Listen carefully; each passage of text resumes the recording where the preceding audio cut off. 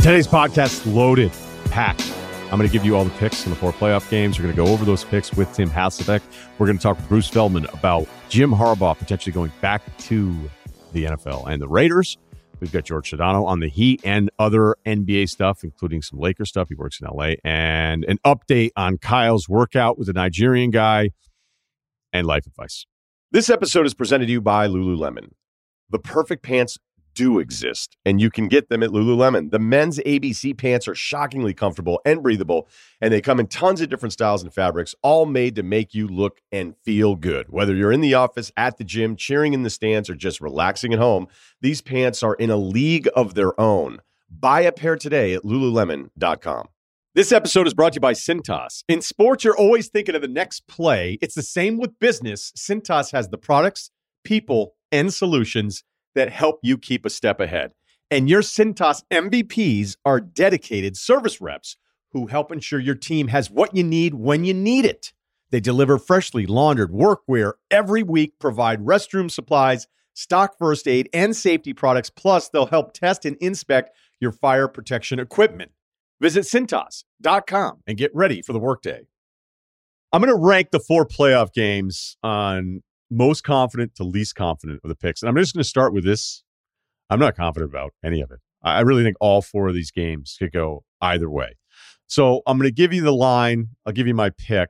But I'm going to give you a little bit of insight into how this game may play out and some of the stuff that I went over. All right, so let's start with San Francisco at Green Bay. I'd say I'm most confident with this one because the Packers at home with Rodgers and Matt LaFleur are 24-3. They're actually 19-8 against the spread. All right. So I know the Lambeau has not been the same historically for the playoffs. We certainly know that with the Packers and Rodgers recently. But overall, with Matt LaFleur and Rodgers, they've been terrific. Now, let's look at Jimmy Garoppolo's last 5 games. Or excuse me, his last 3 games. 5 interceptions. Aaron Rodgers has had 4 all season long.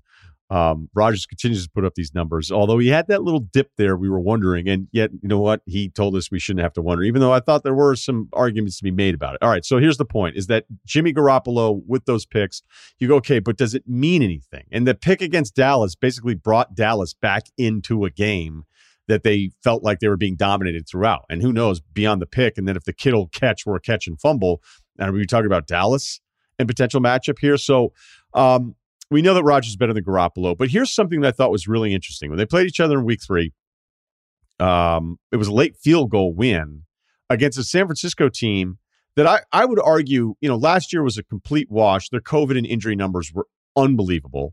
A couple years ago, the Niners were able to get them twice, and that was a really stacked team that went to the Super Bowl. And I still think there are remnants of that roster and all of their talent that we're starting to see all over again. But what we really like was from San Francisco recently is that you have a rushing attack that is a completely different rushing attack, because in that week 3 win by Green Bay on that late field goal, San Francisco only ran it for 3.2 yards per carry, and they had a chance to win that thing. They're totally different now with Debo. Debo's first half of the season, he ran the football 6 times. The second half of the season, Debo Samuel's run it 53 times. So there are some things here, if you were to say, hey, San Francisco's rushing attack is different. They have to account for Debo. There's a way I guess you could kind of talk yourself into it. It's just I have a hard time picking Garoppolo on the road against Packers and Aaron Rodgers. I mean, I'm just going to make it a little bit more simple. I'll add one more tidbit to this. If you check out the great work on The Athletic, and by the way, I use some stuff from The Athletic, from the Next Gen Stats for all this breakdown stuff. There's a film study of San Francisco against Green Bay, and there is an area of the football field where Garoppolo's throws live, from 6 to 19 yards down the field. The way Green Bay aligns itself, and again, most all these teams are in sub packages. I remember when I first got started in radio and be arguing, be like, oh, is this team better suited for the 4-3? No, they have to be the 3-4. Well, no one runs a 3-4. They don't have traditional D tackles. It has to be 4-3. You're like, dude, you're in sub all the time now. But having said that, Green Bay likes to align with one inside linebacker in some of these downs where, if you look at Garoppolo's tendency and where he makes his money, it's these in-cut throws that he's really, really good at. And there's a number that this film study looked at and said, if you look at the Packers with 2 linebackers, inside linebackers, not overall linebackers, 2 inside linebackers versus 1 inside linebacker on these throws from 6 to 19 yards past the line of scrimmage, the Packers defense goes from like 10th to 31st when they go to their preferred alignment of just the one inside linebacker. Again, if I'm able to figure this out from reading it, I probably had to read it twice. And the Athletic guys are able to figure it out from breaking down the film. Clearly, all the guys this weekend know what the deal is, but it's just something to look for if Niners start moving the football with a combination of Debo as this threat and Garoppolo picking them apart in some of these intermediate routes. You'll now know why that happened, because of the alignment, or Rodgers just beats him deep all the time. Okay, next game. Rams at Tampa. I'll give you the picks at the end. Rams at Tampa. Rams are +3 in this one. Let's talk blitz rate. All right, let's get a little nerdy here. Brady is the third least blitz quarterback in the NFL this season. He faced a blitz rate of 24.9%. You know who's second least? It's Matthew Stafford. The guy's going up against at just 24.8%. Now, watching almost every Brady game for the past 20 years, I used to always go, oh, you're going to blitz him the whole time? That's smart. It isn't. The best quarterbacks, the more you blitz these guys, it usually ends up burning you because they figure it out. Now, you can't do nothing, and we're going to get to another number a little bit later in a different game that's pretty amazing. But Stafford, through all of the problems that he's had, when you blitz him, you can make a statistical argument that he is the best quarterback this season when actually facing the blitz. Week 3, another week 3 game here. Rams beat Tampa, what felt like it was their kind of Super Bowl. And everybody was off the Rams in November, but they beat him 34-24. He was great in the game against Tampa Bay. Both teams have injury issues on the offensive line. Left tackle Whitworth for the Rams, but I think Noteboom, the backup, it's actually serviceable if it's going to be an issue. But then you have the center and Wirfs, the tackle, these are terrific linemen. Jensen, as well as mentioned, the center and tackle combo here for Tampa, which is an issue. And some of the weapons, it's just they're not as deep weapon-wise. And on top of this, I think I like the running back combo and how they complement each other with Sony Michel and Akers being back. They had decent numbers. They were run heavy, I thought, in their playoff game against Arizona, but Arizona also went completely down their legs. So I don't know what we really learned about the offensive approach, and Arizona's making it that much easier for you. But this is a Rams offense that's going against a slipping Tampa Bay run defense. They were number 1 overall defensively last season, and this year they're number 12. And I think some of their rushing defensive numbers have actually gotten worse the last couple of weeks. So if anybody can figure out the offensive line miscues that Brady could be potentially dealing with, then it would be a guy like Brady. But, you know, a Tampa team that's healthy on defense, you actually may not want to send the house after Stafford because he's been really good, and that's why he doesn't face it that often.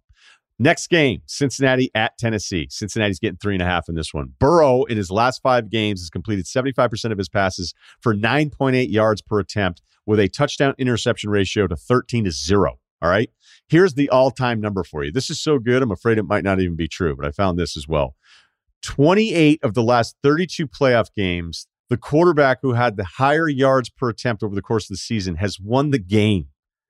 That's nuts. 28 out of 32. I read it like 3 times and then waited and went back and read it again. That's what the number said. So we know that in this comp, Burrow was first this season in yards per attempt. Tannehill came in 18th. Don't worry, Titans fans. You're going to be happy at the end of this. The Titans were the 23rd ranked defense against deep passes. Wait a minute. Another factor that would make you feel good about Burrow to chase. Cincinnati, though, has an offensive line that is 3rd worst in pressures allowed, but it's facing a pass rush that is 3rd worst in getting pressure with no blitz from the second half of the season. Tennessee has all kinds of stats that I've already used. I've talked about the point differential thing. There's all sorts of stats that make it look like it's a bad matchup and that Cincinnati +3.5 is the play. But there's also a version of this game where Derrick Henry is running around the edges. There's no D tackle there from Cincinnati who's out. They do get Hendrickson back. But all of the Tennessee stats are kind of entirely unfair, and I'm admitting that because you've got the A.J. Brown part of it, Julio Jones having 2 times where he doesn't step in, and then Henry not being there. And Cincinnati is probably going to have some moments, even with Burrow being on fire like this, where he is probably going to get blasted a couple times just because the O-line, he gets blasted. The guy gets hit a lot. And as we said a week or so ago, of the last 54 quarterbacks to be sacked 50 more times in the regular season, none of them got to the Super Bowl. So I can give you a bunch of stats that favor Cincinnati, but I think the overall stats of Tennessee are completely unfair to them because we may see the full version of them once again for the first time in a long time. Final game. You want to get real nerdy? Let's talk blitzes again. I love this stuff. This is from Next Gen. Kansas City's given 1.5 here at home at Arrowhead. Next Gen stats. You can pull these up yourself. The Bills are the only team since they started tracking blitzes by next gen 2016. So we're going 16, 17, 18, 19, 20, and 21. 6 seasons of tracking this data. The Bills are the only team to attempt no blitzes for an entire game of any game that we've seen from any team. And they've actually done it twice. And you know who they did it against? The Kansas City Chiefs in 2 regular season matchups, this year and last year. Now, they lost the AFC Championship game, and Mahomes in that game was blitzed 9 times, 7-9, 68 yards, I think, 2 touchdowns. He kind of ate him up. So they went back to the 0 attempts at blitzing. I don't want to say 0 blitz. Because Mahomes, you can also point out to some of his splits. You go, okay, so why were teams doing that? Why would Buffalo never blitz Mahomes? Now, never blitzing anyone, even if it's somebody like Brady or Stafford or some of the other guys we've already talked about, I think never doing it is probably a mistake. All right? But whatever's gone on with the let's drop everybody back, keep everybody deep. If they don't want to take what we're giving them, that's on them. I think there's some real truth to it because in the first 12 games against not facing any extra pressure, Mahomes' numbers were 60% completion rate. The QB rating, I think, was around high 80s, 90 or so. And his touchdown interception ratio, this is the staggering number. Again, some of these picks were kind of just really bad luck. 22-11 split, 22 touchdowns, 11 interceptions. The last 6 games where Mahomes has faced a defense that did not send any extra pressure at him, no blitzing, which the Bills, again, have done now twice, which they're saying on Next Gen is the only 2 games a team has ever done that in 6 seasons, which seems crazy. Completion percentage jumps up, QB rating goes up 20 points, and the split is 13 touchdowns to only 1 interception. So has he completely figured out this approach of not sending any blitzes, and are we going to see a departure from what we've seen in Buffalo the last 2 regular seasons? I think Allen is right there with Mahomes. I would still take Mahomes. The fact that I'm even saying that out loud blows my mind. But there have been some things over the second half of the course of the season, and I'm saying, it's not even being late to the party. It's just you keep seeing stuff being like, I can't believe this throw. I can't believe that throw. I can't believe he did this. He imposed his will. He was an absolute madman against New England, where he's like, I'm just winning this game, and I'm doing it all by myself. So if anybody has a chance, I think Allen does. And this Buffalo defense, which may be one of the most overlooked, statistically great defenses that we've seen in recent history. Like, I always have to kind of remind myself and others, like, this is the best defense in the NFL. And yet it's never part of the conversation. And that's because we don't care about defenses as much. And maybe we shouldn't. Maybe we shouldn't, because I went through this. 6 of the top 10 defenses in the league this year, well, they're home watching the playoffs. Buffalo's number 1.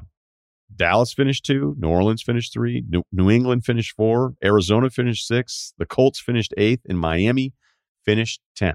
And they're all watching. Here are the picks. Go to FanDuel Sportsbook. Download the app. Confidence meter. Most confident to least confident. I'll go Green Bay minus 5.5. Give me the Rams plus 3 at Tampa. Give me Cincy plus 3.5. You knew I was going to do it to you Titans fans. I'm sorry. And then, God, I want to pick Buffalo. I'm the least confident about this one. You know what? I'm just going to do it. Give me Buffalo plus 1.5. I changed my mind at the last minute. That probably means I'm wrong. Again, FanDuel Sportsbook. Let's talk football, basketball, and college football with our guests. This episode is brought to you by Netflix. A gentleman always opens the door for you, but the gentlemen are just as likely to break it down and stash their drugs inside. The Gentleman, based on Guy Ritchie's award-winning film, is a new Netflix series that follows a whole new cast of criminal lords and ladies slumming it in Britain's criminal underworld. Guns out and pinkies up. Don't miss The Gentleman, now playing only on Netflix. Let's do this. Tim Hasselbeck, dear friend from ESPN. What's up? Good to see you. Hey, it's good to see you. Good to be on with you. Okay, let's break these matchups down. How much of a gap is there between who Josh Allen is now and Patrick Mahomes? Not a lot, if at all, to be honest with you. And I think you could probably say something similar going back to last year, Ryan. Like, in terms of physical ability, right? Like, Josh Allen's going to check all the boxes that Mahomes checks. Quite frankly, he's probably better at some of the things, like design runs. Josh Allen's a better design runner than Patrick Mahomes is in terms of arm strength. I think that there's probably very little, if anything at all, that separate them. Yeah, Athletically, I don't think it's any kind of stretch at all to say Allen's a better athlete. And I would say, look, Bills fans have got to see this up close now as he's turned himself into really like a top 5 guy. But I mean, even the Atlanta game where he had a bunch of picks, there were throws over the course of some of these last few weeks and that are starting to make the rounds on social media of what this guy can do. We've all been amazed with the arm angle stuff that Mahomes can do. But it feels like Allen can do all of those things. So, I still resist being like, hey, Allen's actually better than Mahomes. That's just hard for me to say. I don't believe it. But it's a great feeling knowing that you're one of the few teams that can go into Kansas City and feel like you don't have a massive disadvantage at the position. Well, Ryan, think about this. In terms of arm strength, running ability, all that stuff, like we agree. Physically, pretty much right there, similar. Here's the other thing Josh Allen does not get nearly enough credit for. He is really good before the snap. Like you look at some of these teams, even going back to last year, that would try to, on a third down, have some type of exotic blitz. His ability pre-snap, I think, is not talked about enough. Like all the really good quarterbacks that have played for a very long time, whether it was Breeze, the way he would do it, Rodgers, obviously, Brady, guys that were really good pre-snap, like it was obvious. You could see them, check to a play or alert to a play or do things like that.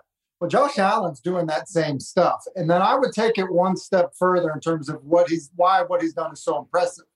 A lot of times you look at the stat sheet at the end of the game and you're like, all right, he had 48 attempts and he had 16 carries. Like, look, as great as Patrick Mahomes is, and I like you would like if you're like, hey, you could start a team, pick one. Like I'm probably picking Mahomes, but like Mahomes isn't asked to carry the ball 16 times in a game. And you and I have talked about this before, I'm sure. Is like, and to kind of use a basketball analogy for it, like, okay, shoot foul shots, right? Now, run up and down the court 50 times. Now shoot foul shots. Like you're not going to be as good. It's the same thing as a passer. Like if you're asked to run quarterback power and then 2 plays later, it's 3rd and 8, we want you to hit a 15-yard in cut accurately. It's not as easy if you run quarterback power, two plays earlier. Something I broke down in the open was kind of the, not zero blitz, because we don't want to confuse the terms here. Zero blitz is basically sending everybody, but just the no blitz approach that we saw more against Mahomes. It's like, we're just going to clog all these lanes. You guys don't really run it. You're not, I felt like for a long time that Kansas City was kind of stubborn in their approach. And now we've seen in the last 6 games against no blitz attempts, which is something Buffalo's done against Mahomes in the regular season, not in the playoffs, that he has clearly figured this out. And again, for somebody who played the position, do you pick up on this? Like I only see it kind of after the fact. Again, I'm watching on the TV. I'm not looking at the full coach's film. Do you notice anything in particular? Because it felt like week to week there, we're like, what the hell's going on? Like, it felt like you guys were talking about a lot of the same stuff. And whatever that was, it feels like Mahomes has solved it somewhat. Yeah, I think that there's a combination of things. I know everyone's made a huge deal about like, hey, they're getting all these too high looks and the safeties are playing really deep. And, so was there an element early on about having less patience? Like, yeah, I think there's an element of that. I think it's also fair too, Ryan, to say, like, there's some unlucky plays too, right? Like the ball bounces funny in football sometimes. And so, like, was there just an actual overreaction? Like, shockingly, could you imagine that happens, every day, talking about sports? Yeah, I think there was an element of that too. And I think that's one of the best things about Andy Reid. I think that sometimes, like, if teams were to go through what Kansas City was going through offensively early in the season, and there wasn't a coach that had the same type of confidence in his process, his coaching ability, the culture of what they are coaching and how they coach it, ability of the quarterback, how much he trusts him, all of that stuff. I think there would have been people in that situation that would have panicked. And I think that is one of the beauties of Andy Reid as a coach, I believe, is because I don't think he panicked or changed a thing. I think he was kind of like, look, look, we know how we coach ball security with our running backs. Like, we know how we coach our receivers to catch the ball. We know what we coach our quarterbacks in terms of, like what their progression is, or why they're working this side of the field, or why that's a matchup they take. Like, we don't need to panic and change any of that stuff. And I do think there was a time where he probably said to Patrick, like, hey, like a little less backyard football would be good for us until we get back on track. I do think there was an element of that. But Ryan, I think they're calling the same plays. I think they're coaching things the same way. And I think the ball, isn't bouncing, as unfortunately as it bounced at times early in the season. All right. So who do you like in the game? I mean, listen, I think I like Kansas City. I think I like them, quite honestly, to represent the AFC in the Super Bowl. What's interesting about something that's happened with them is they drafted these young offensive linemen. I think they drafted some pretty good run-blocking offensive linemen. And because of that, even with the issues they've had at running back, they've become a pretty good power running team. And then, as we talk about, like, these too high looks, like, that means you're just getting like a good number count in the run game more often. And so if you got good run blockers and you've got a good number count, like the run game, typically is math. Like, do your numbers add up? Do you have good angles, to get blocks, and how much space do you create? Well, you create a lot of space when you have Kelsey and Tyreek Hill and all of those guys. So I think their balance and their ability to run the football with some power ends up being the difference. I really like what I saw from McKinnon last week, too. It's just this kind of extra element of, hey, this is another guy that you kind of have to game plan a little bit more that you weren't even thinking about a few weeks ago. I kind of I forgot about that. But, like, that's a guy, honestly, like, if he didn't have the injuries that we saw him have, like, if he never had those injuries in San Francisco, I think he would be viewed as a completely different back. It's a great point. Okay, you said something, and this is a little deeper, and we'll get to the other three games in your picks, but the pre-snap stuff.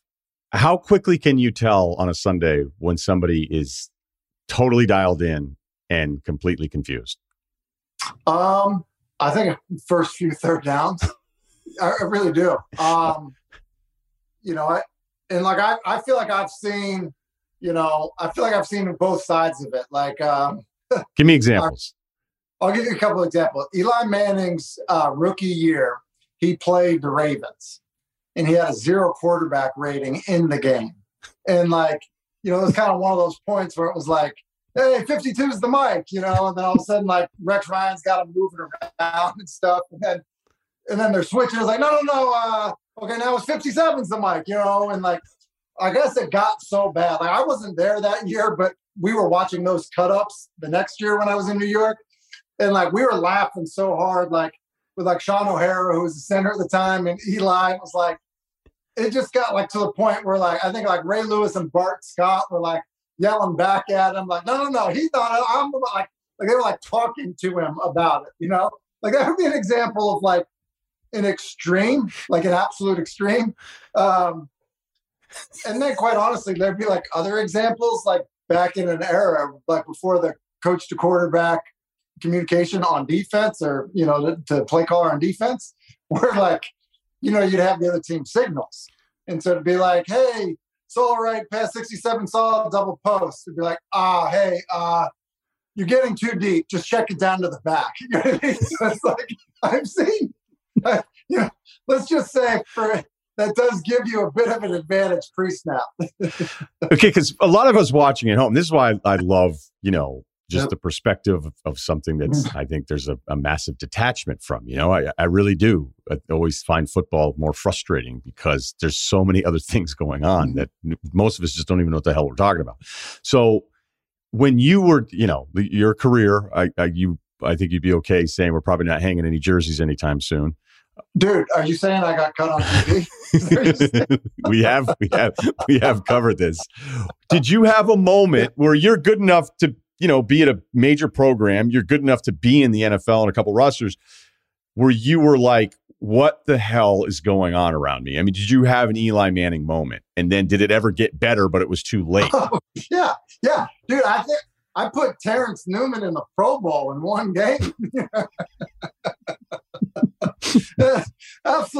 Absolutely, I had those moments. And look, there were times, where, I would be somewhere. I remember being in Philadelphia, and like there was a conversation one time with like Corey Detmer, AJ Feely, myself, and, Donovan, for whatever people kind of want to think about him now, like Donovan was like a perennial Pro Bowl player. Like that team was going back to NFC Championship game after NFC Championship game.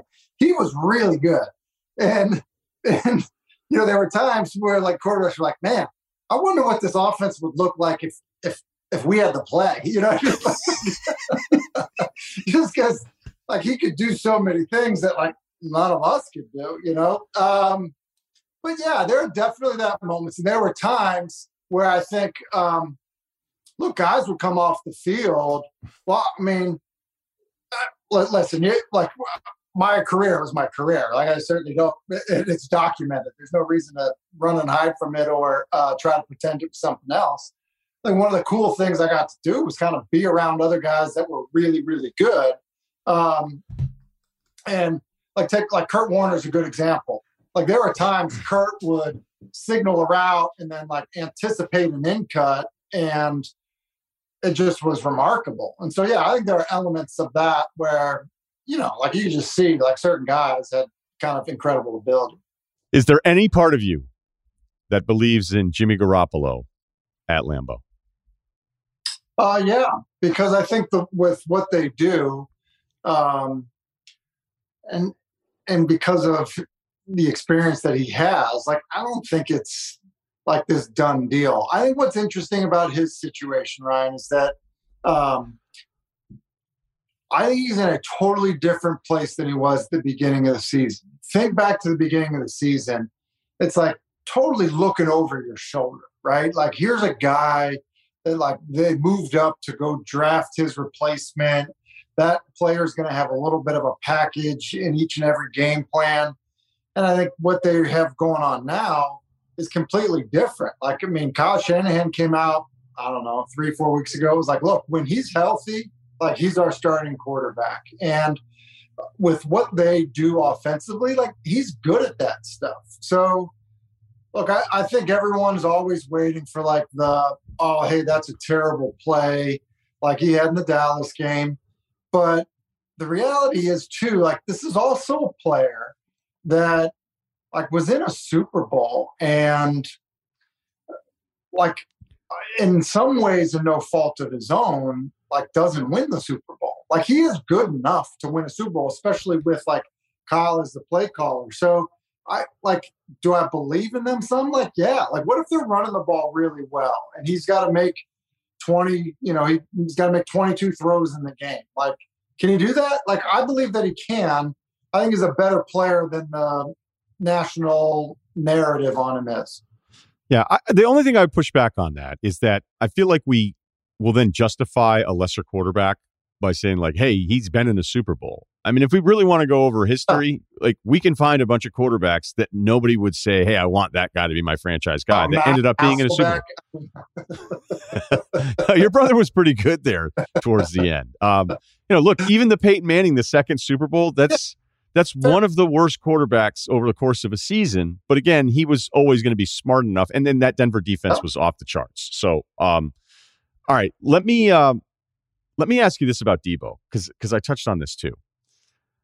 As creative as Shanahan is, as much as everybody loves this staff now, especially Mike Jones, assistant coach, everybody's in love with this guy now. Do you know that dude at all? He played at Yale, right? I don't. But Mike McDonald? He seems impressive, yes. Yeah, right. So they're running Debo way more, and now it's like, look at this guy. And this is incredible. But is the NFL perhaps too stubborn still of having just a dominant physical force? We're like, hey, do you want to just try to use him a little bit differently? Like, I'd expect other players, like, I don't know if it's going to be DK Metcalf or whatever. I wouldn't say he's as twitchy as Debo is, which feels insulting to Metcalf because he's a freak. But doesn't this tell us that there's some receivers that you could get really creative with? Because these guys are special athletes. It does. So I think that there's an element of hey, like, let's just go back to like Pop Warner football here for a second and figure out like, all right, if we're picking, who are we picking first? Like, we're picking the dude that's like fast and can run and just good with the ball in his hands. And sometimes what happens with receivers, like, and put it in this, I guess, if you look at it through this lens. Julio Jones is the most, and this maybe has changed with how this year has gone for Julio, but Julio Jones is the most targeted player per game than any wide receiver in the NFL, okay? About 10 a game, okay? So you're like, all right, this guy clearly is a freak. And I'm not saying Julio is that player, just like you're not saying DK is that player that lines up in the back. But you're saying, all right, so one of the most dominant receivers of all times gets the ball thrown his direction 10 times a game. It's like, all right, well, so maybe he catches 7 of them, maybe he catches 8 of them. Like, who knows? All right, well, what if you guaranteed some of that number and you handed the ball to him? And so now it's like, well, we know he definitely is going to have at least 5 carries. Like, we're not going to have a game where the guy isn't touching the football as much as he needs to touch it. And so, yeah, I don't think there's any doubt that there are players that maybe it's like, well, maybe we can kind of change this and go back to Pop Warner football a little bit. And it's like, hey, listen, Bobby's our best player. Like, let's give him the stinking ball. Like, this is stupid. Like, he's fast, he's quick, he's got great instincts. And so, like, I will tell you, like, I think I've called a few college games where I've seen coaches do that, where they're like, look, here's the deal. Like, he never lost in high school. Like, he's just a bad dude in high school. Like, until someone proves that, like, that he can't do that same thing in college, like, we're going to keep trying it. And so I think that's kind of the beauty. Maybe like Arthur Smith has clearly done it. It's not like it was his idea, but did it with Patterson. And I think you'll see more people do it. Like, I think back to my time in Washington, our best receiver was Lavernius Coles. Well, he's a running back at Florida State. Like, we probably could have had him in the backfield, handing him the football, not just throwing it. Yeah, I kind of love those guys. And in college, it doesn't always work. Like, Dexter McCluster was always the guy where I go, I want to see what can happen. And, you know, he played for a while, but what he did at Ole Miss, and I'm thinking, is this possible? And that's also another reminder of what this level is, the next level up, that you can do some of this stuff. Like, I forget, was it Tavon Austin that some of the younger dudes ran into, and they were like, man, when he was in college. Yeah. I love those guys. And yet we don't really ever see it happen. And you just kind of like, hey, look, how many of them came in? And then you didn't even notice them at times. So for Debo to be doing this, maybe does speak to how hard it is. But I bet you're going to see next season more teams giving guys like this a chance. Not that there's multiple Debos, but I think the opportunity. No, but Ryan, like, what he's doing is at like such a ridiculous level out of the backfield in terms of how he's running. So, like, let's say you didn't have him, but you had somebody that was like, oh, he's kind of like him. He's your poor man's Debo. Like, a lot of teams would still take that. Like, I'll give you an example. Like, I know you're friends with Chris Long. So, like, because, like, I called a fair number of Virginia games. Like, I don't know how much you've watched them, under Bronco Mendenhall. But, like, they had this guy, Keaton Thompson, who was a transfer from Texas A&M. He's a quarterback. We had a shoulder injury. We wore number 99. Well, it was like, they wanted to get him on the field because he was an awesome athlete. So it's like, all right, well, maybe he can play tight end. He's like 6'4", like 220. And then they're like, well, maybe he can play receiver. And it's like, yeah, he's a pretty good receiver. And they're like, what if we put him at tailback? And then they put him at tailback. And I promise you, every team that we talked to before they played Virginia was like, dude, that 99, like, he's brutal to tackle. Like, they line him up at tailback, and it's like, we were treating him as a tight end, and now he's a tailback, and he just broke 4 tackles. Like, I do think there's kind of an element of like, don't be so sure that handing DK Metcalf the ball in some type of perimeter run's a bad idea. Yeah, Noel Devine's another one that I just remember being like, what, and this is in college, Tavon, some of the stuff he did in college, although he still ended up getting paid in the league. But by the way, a little cleanup on my end, Mike McDaniel Not Michael McDonald's a singer. Mike McDaniel, 5'9", 175 receiver, class of 2004, Yale. Now the San Francisco. McDonough, Okie, Sully, dude. We all know what you're talking Dude, about. no doubt. Okay, Tennessee, Cincinnati. I have been, I guess, more critical of the Tennessee profile, even though I realize none of it may matter. It all may mean nothing. The Tannehill dips may mean nothing because if Henry's coming back, this changes things a lot.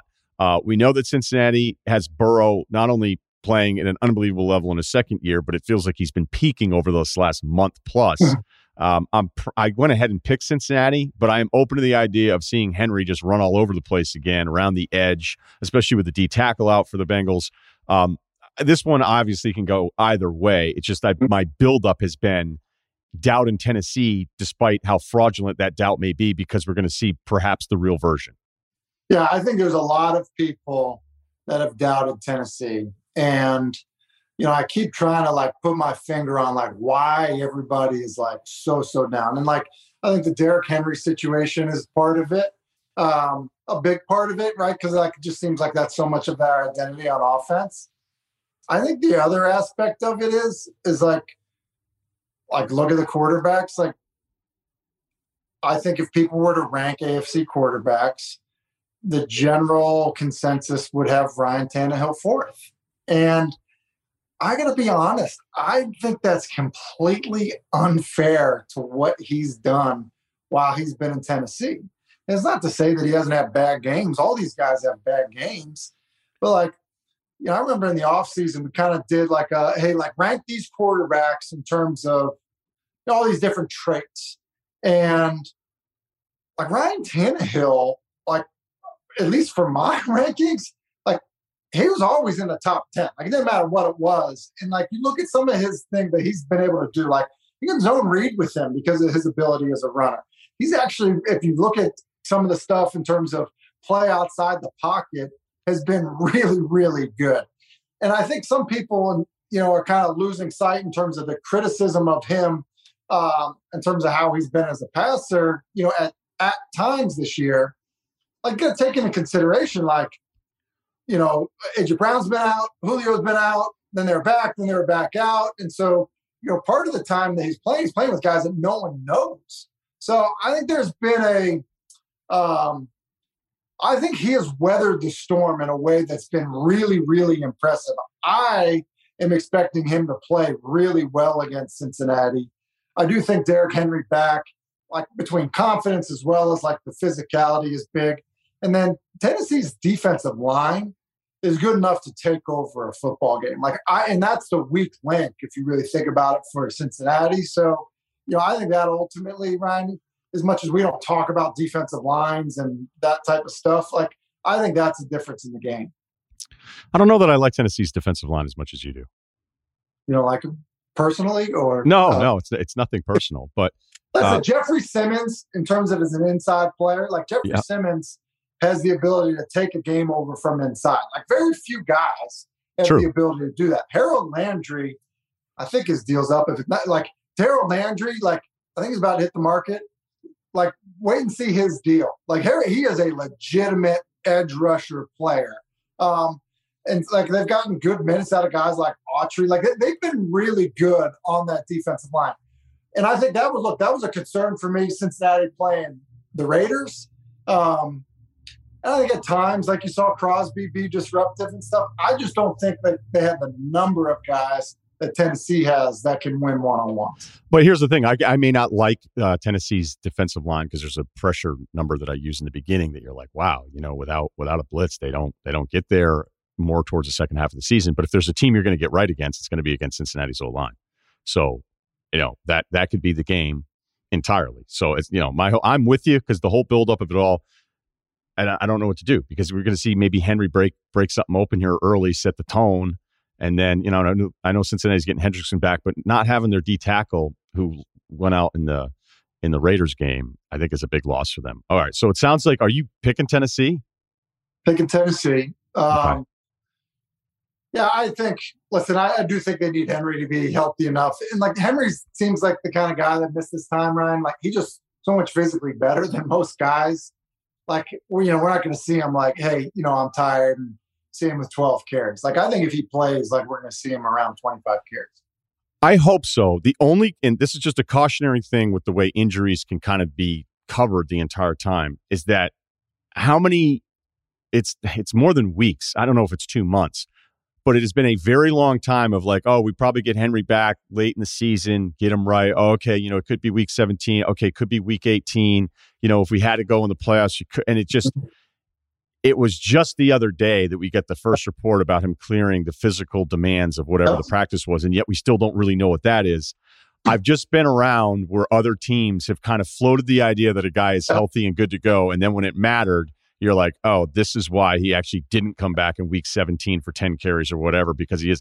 I don't know. I don't know if there's gamesmanship to it. I will say it once again. I have an open mind on any possibility with this game because the Henry uncertainty. Yeah, I think that's absolutely fair. And there's no doubt there's been, people have been burned by gamesmanship in the past. I think because of either Schefter or Mort's report, like, hey, they are expecting to get him back, that kind of like, whet everybody's appetite for so long. Living here in Nashville, like, he's been on the field doing individual for a while. And I think when they saw how things were playing out and the fact that Foreman was kind of providing some of that physicality that they were looking for, and then it looked like, well, wait a second, play Houston week 18. If we get the 1 seed, we get a bye. I think it's probably part of it for Derek too. Like, he's due a lot of money next year.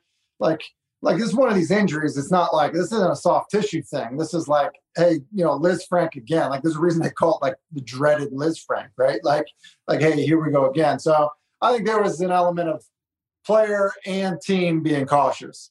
Yep. And like I said, I'm open to any possibility. Okay, last game. LA at Tampa. I'm taking the Rams on the road in this one. I have one specific reason, but before I don't want to lead you with how I'm going. You're the guest, Tim. Give me the one thing, like as you keep going over this, all the shows, the thing you keep getting back to how you're picking this one. I'll go back to something that happened a few weeks ago, and I think it changed everything for Tampa. They lost their second most important offensive player, to the quarterback. And it was Chris Godwin.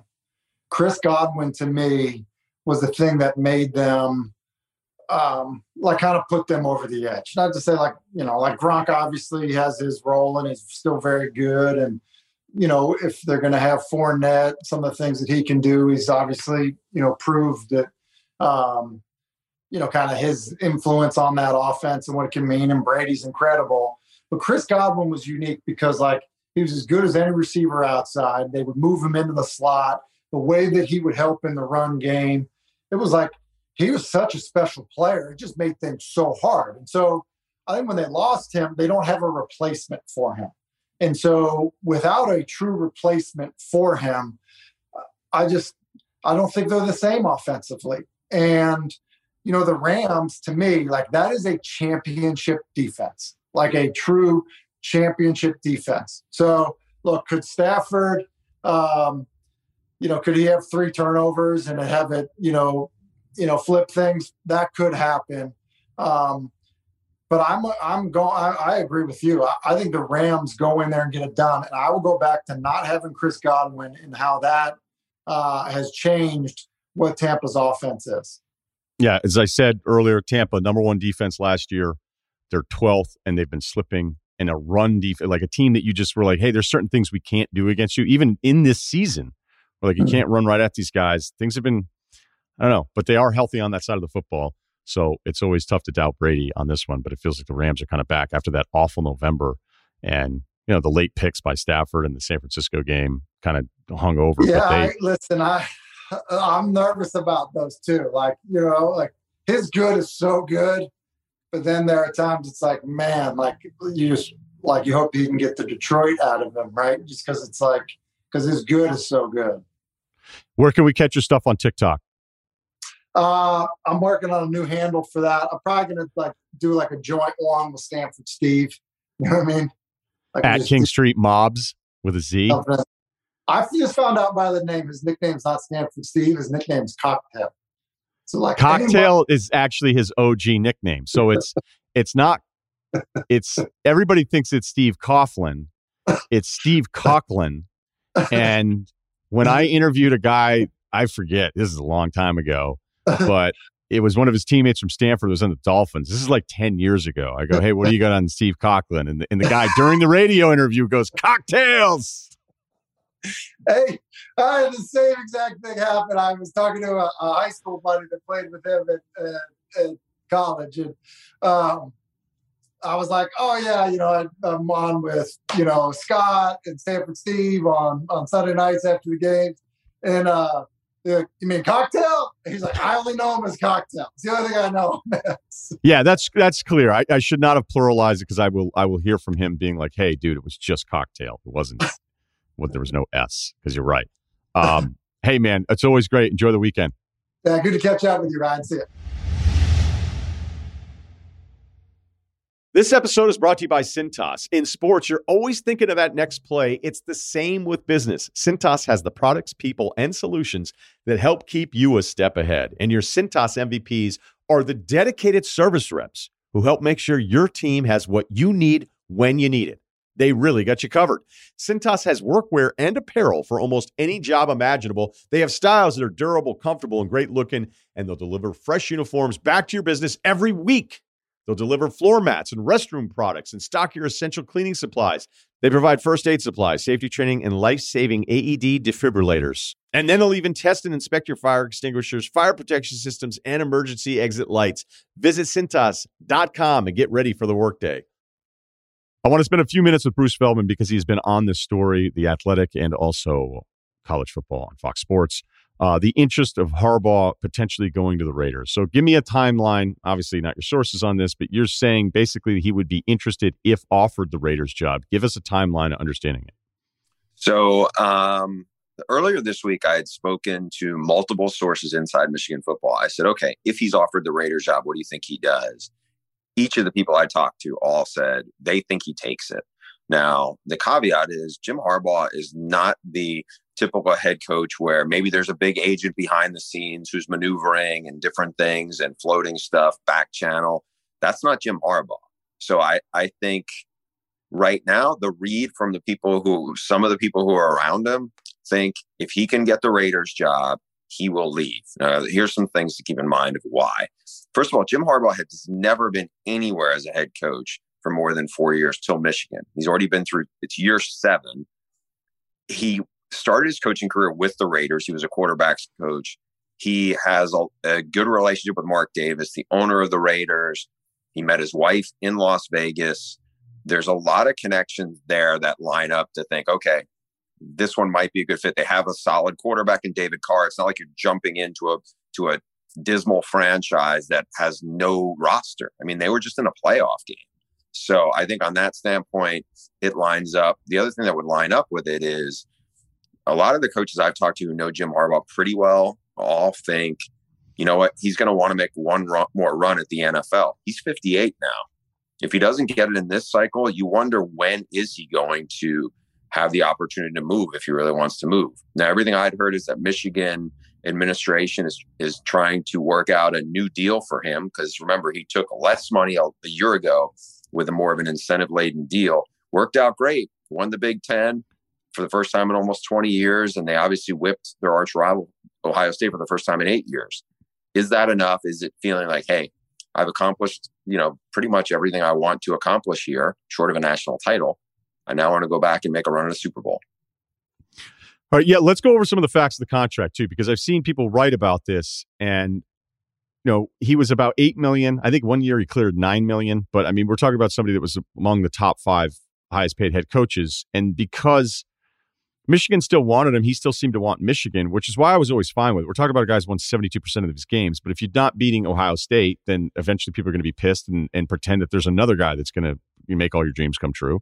So Harbaugh goes back to the table with him and basically cuts it in half to about $4 million. But there were bonuses that got him close to back to the $8 million because he had an amazing season, win the Big Ten, beat Ohio State, get into the playoff. But he gave all of that bonus money back to the athletic program. So right. He gave it back because there were people who got laid off in the pandemic and different things. So he, that's where that money ended up going to. Sorry, go ahead. No, I'm glad you said that because this is a very important detail. Because when I've read, I trust you a lot. Doesn't mean this is going to be right. Doesn't mean that Harbaugh is going to end up going to the Raiders, but I know you. I know your contact. I mean, look, I don't know. I know how you work. You've been doing this a very long time. You would not present this. This is why I like having you on all the time. But when other people write about it, which is a very predictable cycle in media where it's like, hey, national guy kind of writes this thing, and then all the local guys just start dumping on it. And they're like, this is just to go ahead and get a contract extension. This is just to go ahead and get himself more money. And as you said, that's not really the way he's wired, even though all of us want more money. But if he was all about money, then he wouldn't donate millions back that he just got back in the bonuses in the first place. I mean, unless we can all be naive at times, and Michigan's clearly going to pay him again anyway because they just beat Ohio State. But that is not the timeline of a guy that is about every last dollar. That's why I think people need to understand that a little bit more. Right. And so one of the things that I also seen, you see it on your timeline after you report something. And again, to be clear, what I had reported was numerous people inside Michigan program that I talked to this week, all of them said they thought he would leave if offered the job. He hadn't told those guys that, to my knowledge. That was their read on Jim Harbaugh, and they work with him, and that's on the situation. Now, what you said, that's exactly where I'm coming from. I don't think it's like, hey, this is a big negotiating play. The other thing that people jump to the assumption with is that, oh yeah, like you're just getting fed something by like some agent. Jim Harbaugh really doesn't have an agent at this point. And also, this isn't like a Jimmy Sexton deal that people kind of rumble about. Like all of a sudden, there's a lot of things that are happening behind the scenes that, it's like a shell game or whatever. And I'm not saying that that's entirely what happens in a lot of cases, but I feel like that is what people assume happens if you're not in the business of oh, this must be an agent telling somebody this. I can assure you that is not what is going on here. I'm not saying it's a done deal. I'm not saying the Raiders are about to offer him. This is what I'm saying is, if you ask me, what do I think Jim Harbaugh is going to do? I'm going to go to the people I know who are most connected to him at this point and ask them what they think. And that's kind of what I presented. I don't know Harbaugh as well as you do. I've interviewed him a bunch of times. I think I have a good read on him, which is to mean I don't really have any read at all, right? Like if you think you have a read on him, you're probably wrong that day. But I could see him being so competitively weird that he'd be like, all right, I go to Ohio State. Now I can leave, Like he wouldn't look at the overall against Ohio State. He would be like, all right, got him. Yeah, he got him. He got him. He whipped them in. I'm not saying, like, I don't know this if he would answer it directly this, but if you said to him, you can have one of these two things. You can lose again to Ohio State, but win a national title, or you can whip Ohio State and you don't win the national title. I'd be curious if he would say, oh, I want the national title, but I'd never beaten Ohio. Like you would have to think, because they didn't beat Michigan State, but they obviously still won the Big Ten.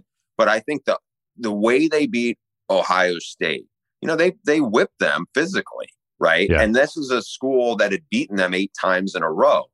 I think for him, and again, I'm not saying he said this, but I think for him, this would be a really ideal time to leave, short of, if not this. And I know he had said after they beat Ohio State, it feels like a beginning. I don't think, unless he sits there and looks at what he's doing and says, all right, the next step is we can beat Alabama and Georgia. They weren't really close to beating Georgia, obviously. Now, it's not to say they couldn't beat them if they played 10 times. They maybe couldn't beat them once or twice. But I think if you're looking at it, if you really want to make a run at the Super Bowl and feel like, because he was close, he played in a Super Bowl in year 2. And remember, this is not a case like Urban Meyer was obviously a disaster this year in Jacksonville. For people who are like, oh, yeah, this is another college coach, we see how that works. Jim Harbaugh, if you've forgotten, was wildly successful there, 44-19. And he took over the Niners after they hadn't had a winning record in 8 years, right? So this is not the college coach who doesn't know the NFL. He definitely does. So I could see why why the Raiders or a bunch of other teams might be interested in him. He's an awesome coach. It's not debatable. It just isn't. And I know he didn't deliver to Michigan the way people wanted him to, but that's why I was always kind of rooting for it. It was like, if they're happy with it and he's happy with it, and I know it's not the Ohio State thing, but again, nobody beats Ohio. Like Michigan hadn't beat Ohio State. Look at the last 20 years. It wasn't like Harbaugh was the only guy who wasn't beating them. They hadn't won, and it had been 17 years since they won the Big Ten title. That is a long time for Michigan. You and I grew up around, when Michigan was felt like a top 5 program. It hasn't felt like that in a long time. More you, but then, me later on. Fair enough. I'll take the bullet on that. All right. Last one here. This is going to be, if we were having a couple beers talking about this would be a different conversation than what we can share publicly. You were on this early when the NIL stuff first happened, and all the coaches are like, we have no idea what's going on. We have none. We're left to our own devices to kind of figure this out. The NCAA's kind of let it play out for a year. But some of the stuff I hear on deals and whether or not they're really NIL deals or not, some of the transfer portal stuff, some of the demands that I'm hearing, it is, if the public knew what the demands were and then maybe what some of the rewards were, because if I'm hearing what demands are, then I'm like, well, that must mean the number means this. And maybe the demands are all justified too. I'm not even anti the kids or the family or any of this stuff. But how much crazier is it than the public even realizes? From everything I've heard, and I don't think it's necessarily every kid who's in the portal who's considered a good player. But there's a bunch of names that I've heard where there is a bidding war that starts up. This kid's all set to go there. And then all of a sudden, and keep in mind now that schools, it's not like, a kid announces on Twitter, he's locked in. Until he starts school, he can transfer and just move seamlessly and decommit. So I don't want to say like a kid is going to say, hey, I'm going to go to school A. And it's almost like leveraging, hey, you really want me? Because I look like I'm going there. But there's a bunch of stories I've heard from coaches who aren't just saying, hey, this is what we think they're doing. This is what we have to do if we're going to be in that game. And so I think what has happened, and look, it's funny, we were talking about this a little bit. I saw you in the summer at the Elite 11 in Southern California out here. And I remember the night before, I was on the phone with my editor because I had a story that we were running from talking to an FBS head coach who was predicting and said, this is what it is going to be. And it is going to be, if your boosters are upset that some star recruit in their area is going to a SEC school, well, now here's your chance to step up and take care of it financially. And I remember talking to people who were like, yeah, but that's not right. That's not how it's supposed to work. I'm like, I'm telling you, that's what they're telling me it is going to happen. And there's a couple of layers to this that have also factored in. Depending on what state you are in and how the law is interpreted, then schools can initiate and basically, be the facilitator in some of these NIL deals. Whereas I think if you talk to a bunch of ADs and a bunch of places around the country, they'd be like, no, it's not supposed to work.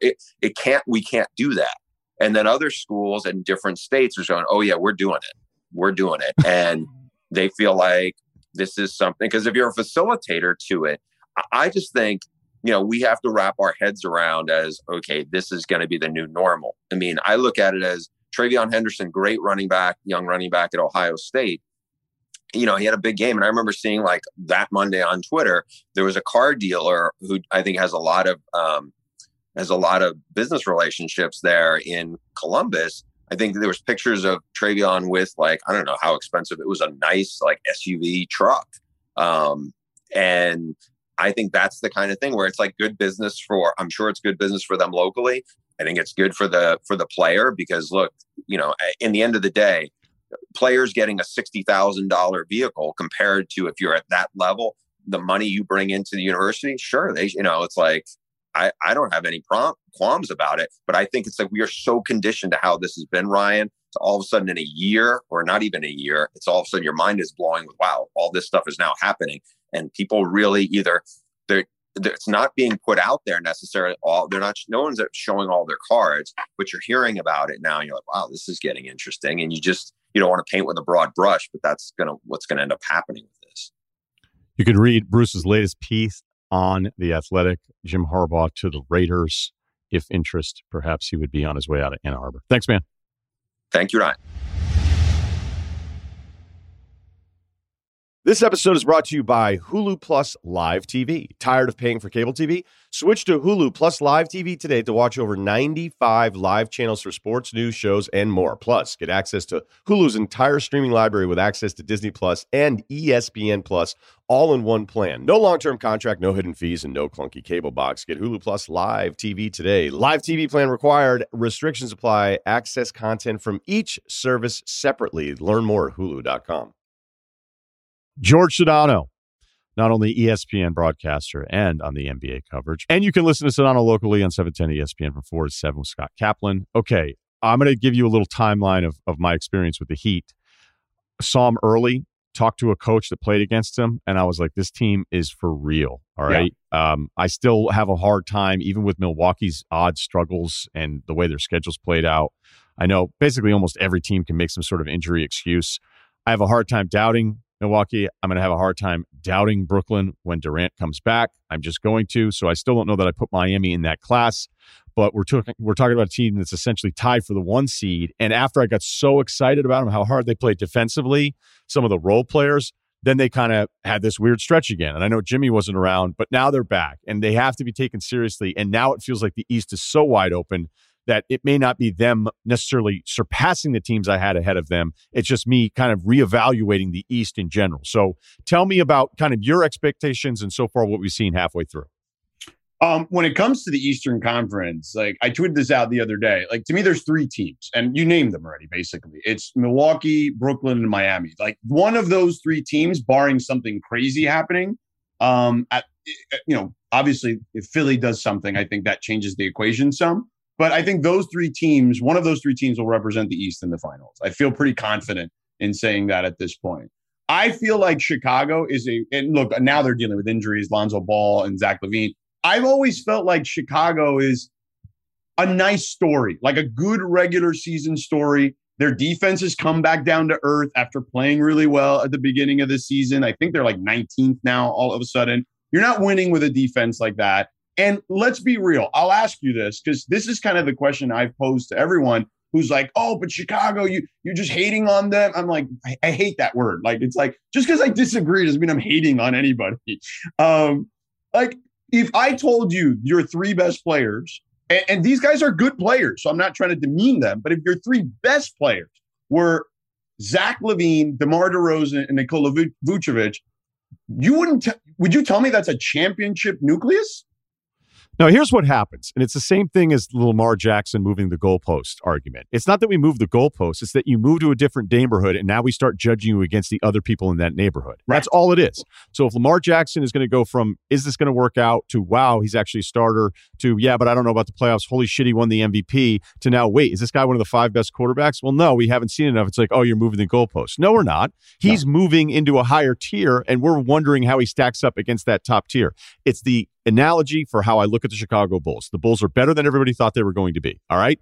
But now when you start going, well, how do I feel about you against Milwaukee and Brooklyn? And I even said this the other night as they've gotten smacked a little bit here lately. But again, not having LaVine changes everything because when you have DeRozan LaVine combo as an offense you have to defend, that's brutal to deal with. And I also think Caruso being out obviously impacts those defensive numbers too. But now we're comparing Chicago not to, are you in a play-in game? Not, are you going to get past Atlanta and Boston, who's a disaster? You know, those teams. Now we're comparing you to the teams you have the same record as, and Milwaukee and Brooklyn can throw size at each other. And when I brought up, like, look, now that they're in this neighborhood, let's compare Chicago to these teams, and they just don't have the size to defend a big wing the way Giannis can throw himself at Durant or vice versa, and just some of the other combos, whether it's a Bobby Portis. I mean, there's just more size there. And then actual Bulls guys that cover the team were like, well, Javonte Green's hurt. I'm like, are you fucking kidding me that's your answer? Yeah, I like what he did this year, but he's 6'4", and I already saw him try to guard Durant. So that's a problem for them. And unless Patrick Williams comes back and is healthy, and then, oh, by the way, Patrick Williams, you have to guard these huge wings that are Hall of Famers, that's a big ask too. So it's not hating on Chicago. It's now comparing them to a neighborhood none of us expected them to be in. I mean, we are in total lock and step agreement here on this. Like, I just think that, again, and I get it, man, they've had a rough go, okay? Since those Derrick Rose years, it's been bad. But, and I'm not even comparing them, apples to apples to what happened with the Knicks last year, because I think they're better than the Knicks last year. I don't think there's any question than that, in my opinion, at least. But it kind of reminds me of that. It's like we haven't seen them be good in a while, so everybody gets really excited. And it's kind of like, oh, yeah, to your point, they're not as good as those upper echelon teams. But to answer your question about Miami, where I think Miami has an edge, particularly against Brooklyn, right? Like from a talent perspective, they don't have an edge. There's no question. But man, you know what? They're way deeper than I thought. I went into this season thinking, oh, Miami's only like 7 or 8 deep. That's going to be a problem. Those guys are going to wear down. But man, they've done a hell of a job. Like Adam Simon, who's their assistant GM, is this guy who finds all these diamonds in the rough. Who is this guy? Tell us more. Tell us more. Okay, so he's like around our age, right? Like he's in his 40s. He's been with the team forever, dude. Like he has come up through like the scouting ranks, the video room. I remember when I was covering the team, when I was on in 2006, when Shaq was there, I was doing the radio pre, half, and post game for them back then. Okay. And back then, prior to all the owners realizing, hey, we can sell all these seats, I used to sit literally in the second row behind the bench. And he was the guy sitting next to me for those years. So he and I became cool because of that. Like we'd always sit next to each other. This dude is just like, he is the grinder of all grinders. And he learned from the guy above him in Chet Kammerer, who's been there forever. He's a Riley guy, came with him, many, many years ago.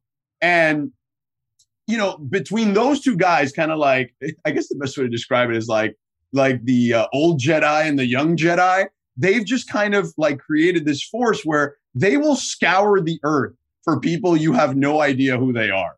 Like I'll give you a perfect example. Spo told me a story about Duncan Robinson a couple of years ago. And this is when Duncan was, I guess the year he finished like third or second in like most 3-pointers made. So it's now 2 years ago.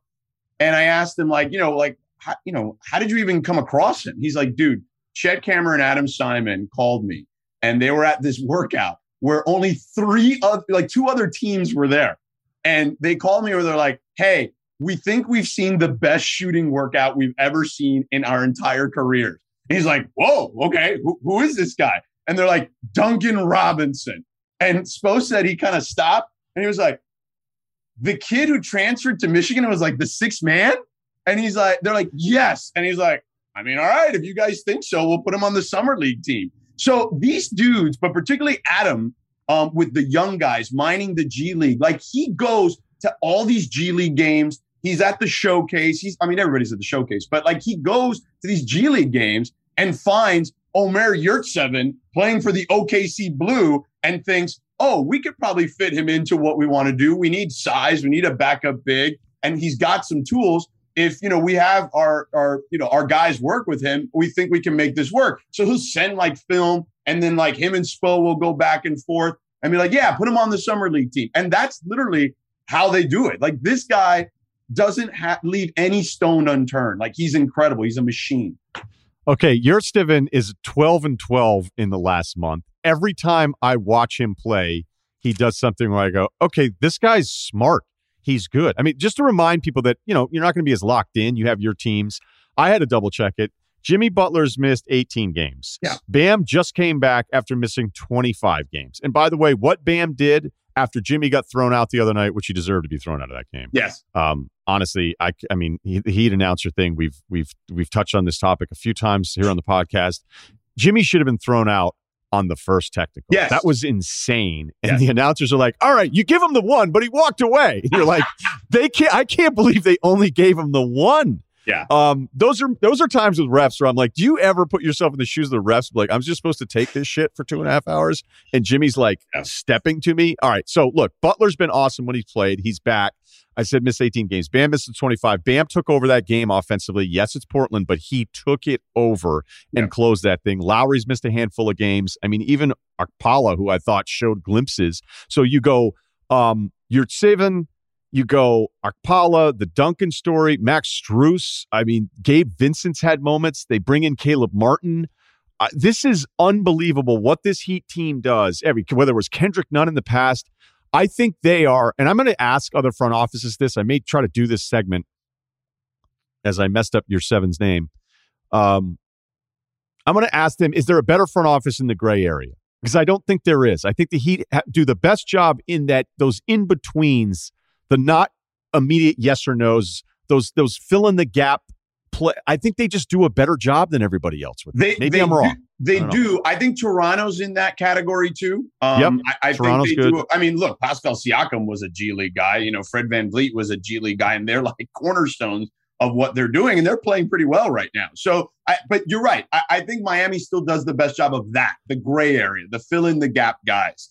San Antonio used to be great at that too for many years. I don't know if they're in that category anymore. They were the best. They absolutely were. Yeah. They're not now. Yeah.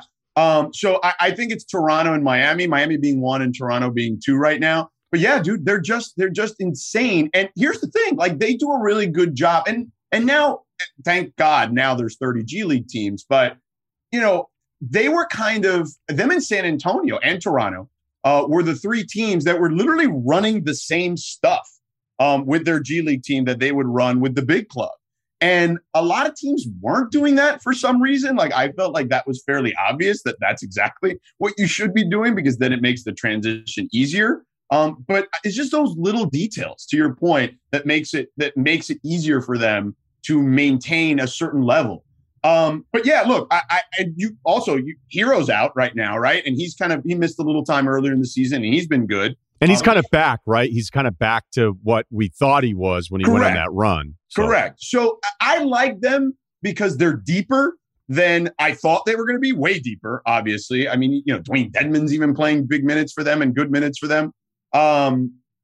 So, and they're just tough, right? Like with Brooklyn, the thing that worries me about Brooklyn is if they get into a slugfest with Milwaukee or Miami, I don't trust their bigs personally. Like, I don't think that they've got bigs that I feel like can hurt you. Yes, Claxton is playing well. LaMarcus is playing better. But I still feel like those guys can be exposed in a 7-game series. Now, look, it may not matter if those 3 guys are cooking. But I do think that is kind of one of the little areas where I feel like Brooklyn can be exposed. Milwaukee, to me, let me tell you something, dude. I'm a big believer in experience, and they're 16-3 when their big 3 play. They've now been through what it takes to win a championship. And we can argue that, yeah, you know, they beat a team that got super lucky on the other side or whatever, but that team has proven they're legit too now. So like, I just think that Milwaukee's no longer the team that we can expect to fold like they had in previous years. Yeah, there's some stuff, if you dig through Milwaukee, you can kind of talk yourself out of them if you want to.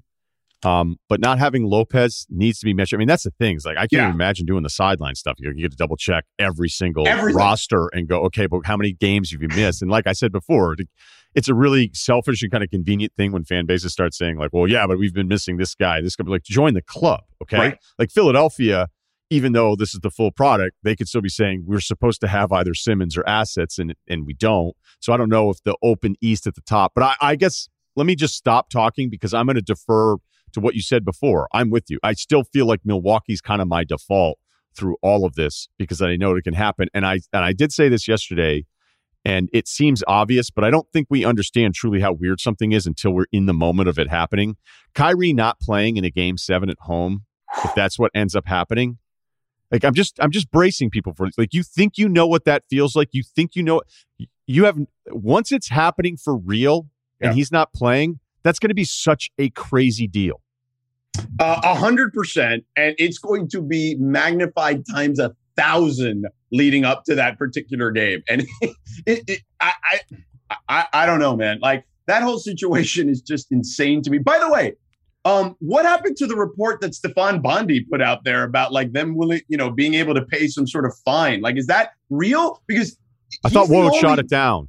Oh, who shot it down? I thought Woj shot it down because he said that the NBA memo said that teams had to adhere to the state policies. Okay. Yeah. That's what I read yesterday. Well, because I also found that to be odd only because, well, wait, he's the only person that like figured that out like that. I mean, good for him if that was the case, but I did not know Woj shot that down. I feel like there's so much news when it comes to like all this COVID stuff that like it's hard to keep up with on a daily basis sometimes. So But yeah, to your point, if they're playing game 7, if they're the 1 seed and they're playing Milwaukee or Miami or whoever in game 7 at Brooklyn, and he's not there, they're already not good at home for whatever reason, right? Then you add that into the equation, man. He seems to be fairly flippant about like all this stuff regarding not being able to play at home.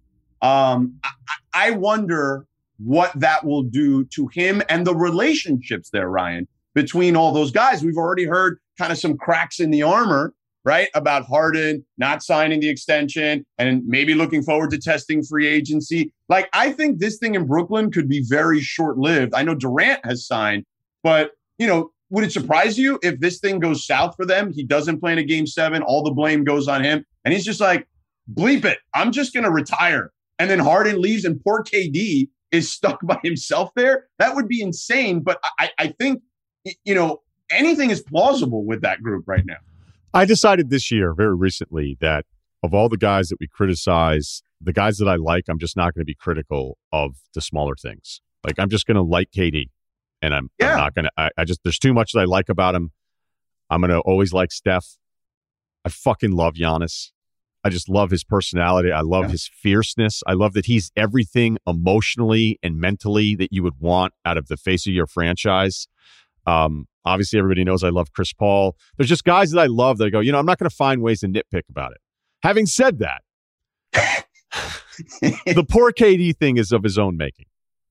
No, that's fair. So, and that's fair. I know you know that, but yeah. I mean, between Harden loafing around every night and finding a way to get 20 and 10, and then some dummies on TV going, man, he's still putting up numbers, and you're just like, give me a break. Yeah. Sorry to sound so harsh about it, but it's a long here's standing. what I'll say, and I don't mean to like take the steering wheel from you, but here's, what I was thinking yesterday. We talked about this on my radio show in LA because we've obviously been talking a lot about the Westbrook Lakers situation, and I was like, I just said it out loud.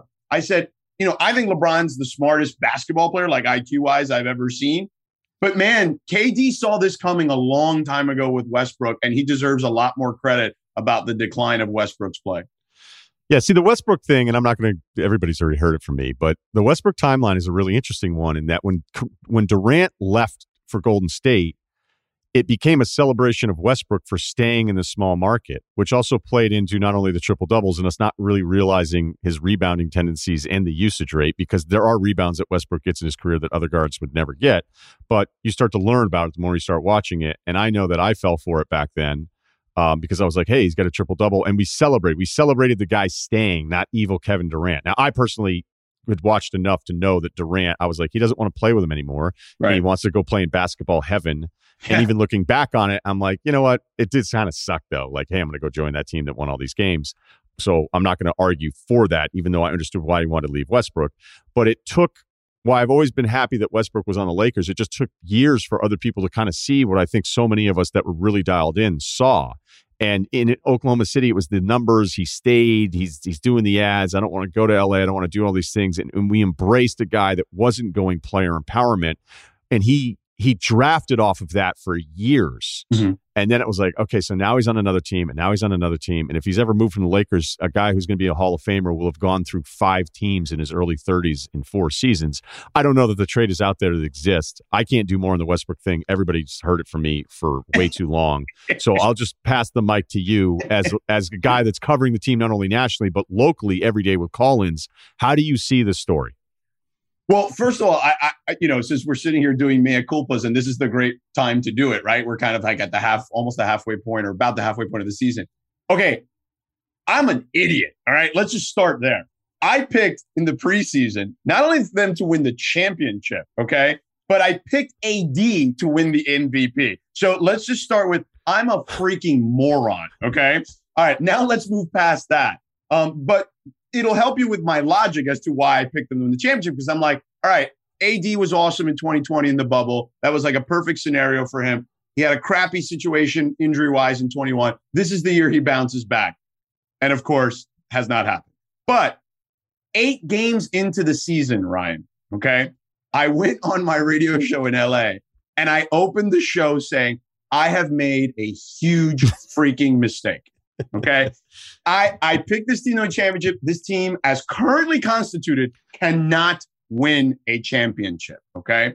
And I'm pretty close to still feeling that, barring some miracle out of AD. Brian Windhorst and I were chatting about this the other day. Like, unless he's 2020 AD, that's really the only thing that can potentially save them. And I just don't know if even that will save them, even if he, harkens back to that. And I just saw it. Like, it doesn't work with him and LeBron. Vogel clearly has seen this for a long time. And man, what a tough spot for that dude. Okay. Like, A, you're the coach of the Lakers. B, you're the coach of LeBron. All those things individually, really tough. Okay. And then you throw this Molotov cocktail in of a roster that doesn't fit by any stretch of the imagination. You've got a guy in Westbrook who, at least at the beginning, when I was still thinking they could win a championship before the 8-game mark, I said, all right, well, maybe he can play the D Wade role, right? Where, he's coming off, he's cutting to the basket, right? The ball's in LeBron's hands. He's setting screens and rolling, like, do all the little things. And that's where I made my mistake.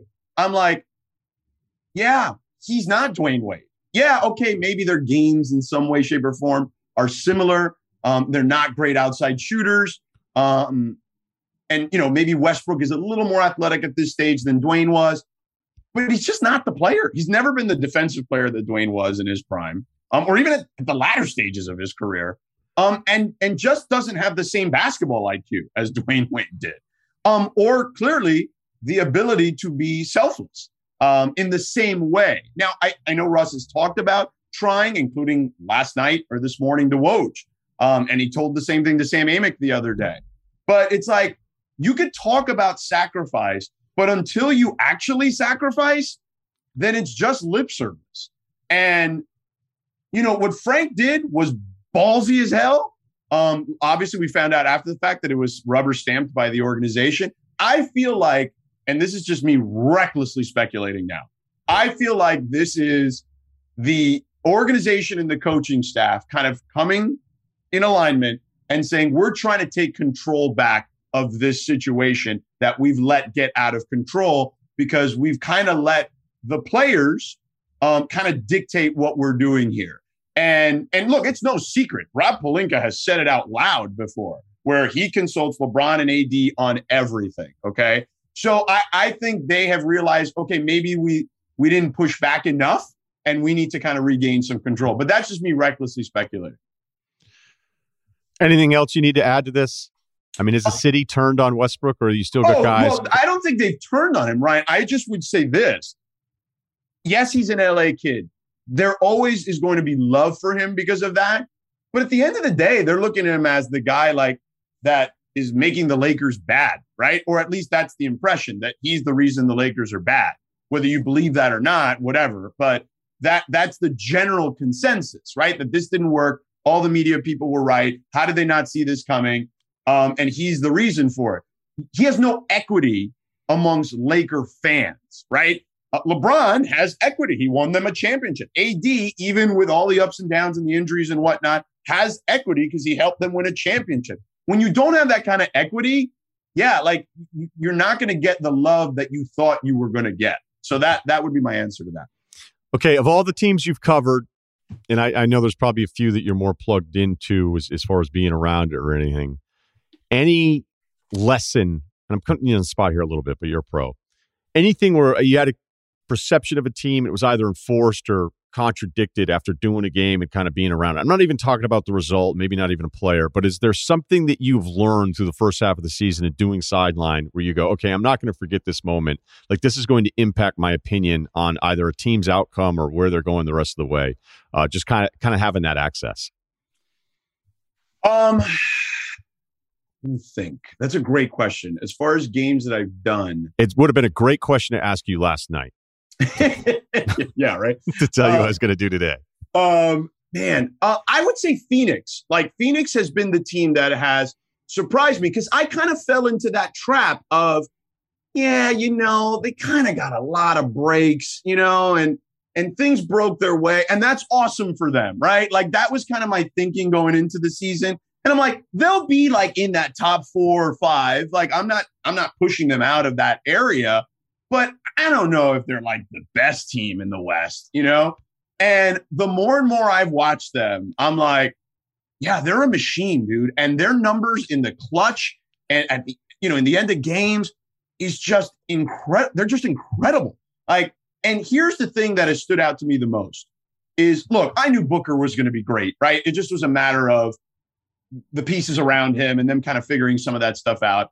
I've seen this Chris Paul thing coming for a while, and a lot of it, I don't know if people know this, I know that there's been stories about, him being more plant-based, all that stuff. But the thing that doesn't get out there enough, Ryan, is that the group he's working with his body, the group he's been working with since, I want to say, kind of the tail end of his last season in Houston, are the group that LeBron used to work with in Miami and then subsequently in Cleveland, who he does not work with anymore. They work with Chris now, mainly. They work with a lot of guys, but they work with Donovan Mitchell. They work with a bunch of guys in the NBA, NFL, et cetera. But Chris is like the guy that really like has them around a lot.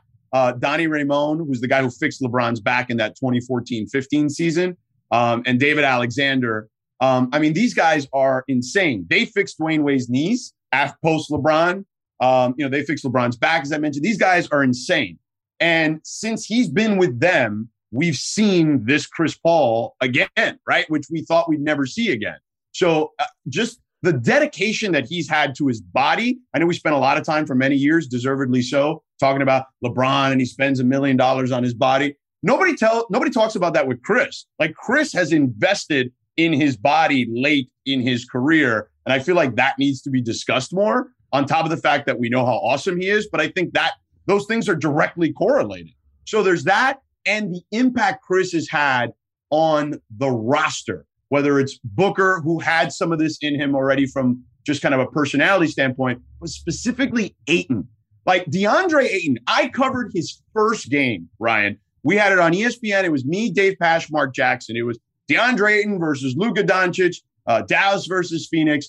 And we met Ayton, and I was like, yo, this guy is built like an Adonis. But I don't know if he's got the thing, the it factor, like kind of the personality to be dominant, right? Like, can he live up to the skill set that he potentially has? I just don't know if he's got the right personality for it. And man, has Chris done an unbelievable job of snatching that out of his soul and making it something that we see outward. Like, this dude is barking at people in the huddles now. Like, this kid was a really chill, passive kid. He has become one of the leaders of that team. And I think a lot of that has to do with Chris. So Phoenix, to me, is that team for sure, for all the reasons I've outlined. And I haven't even gotten into the Cameron Paynes and Mikal Bridges and those guys who have obviously, stepped up and have kind of fulfilled some of their potential, or if not a lot of their potential already, because of that group that's there with Monty and Chris.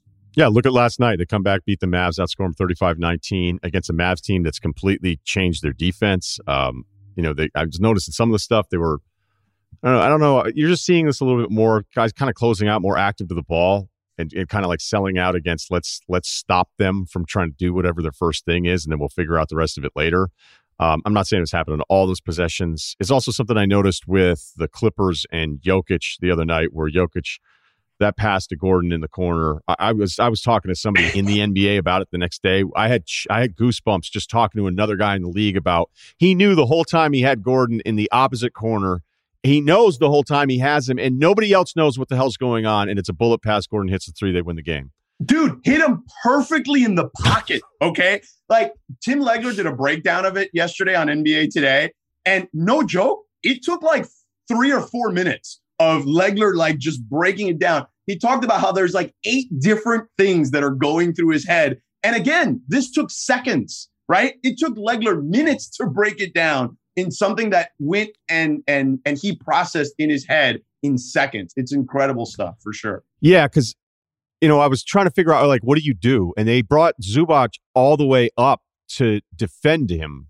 And I'm talking as he crossed half court. I was like, okay, the adjustment here from Lou, who's terrific, is I go, And again, I'd have to go back and look at it again. And by the way, he lured Kennard too by looking over at, I believe it might have been Barton or Morris. I don't remember who was on the wing. Well, the weak side just can't help themselves. It's like play action. They're like, he's not going to hit it Gordon behind me or I'll have time. For sure. And as he's pivoting around, waving the basketball, you're like, does he not know how much time is left? It's like, actually, he's the only one who knows what's going to happen right now. And Brandon Boston, if he doesn't hit him in the pocket, okay, if that thing is a little low, a little high, Brandon Boston probably gets there. Like, Brandon Boston made a really good contest on that play. And a game of inches, literally. I know we talk about football being that, but that was the equivalent of it for sure.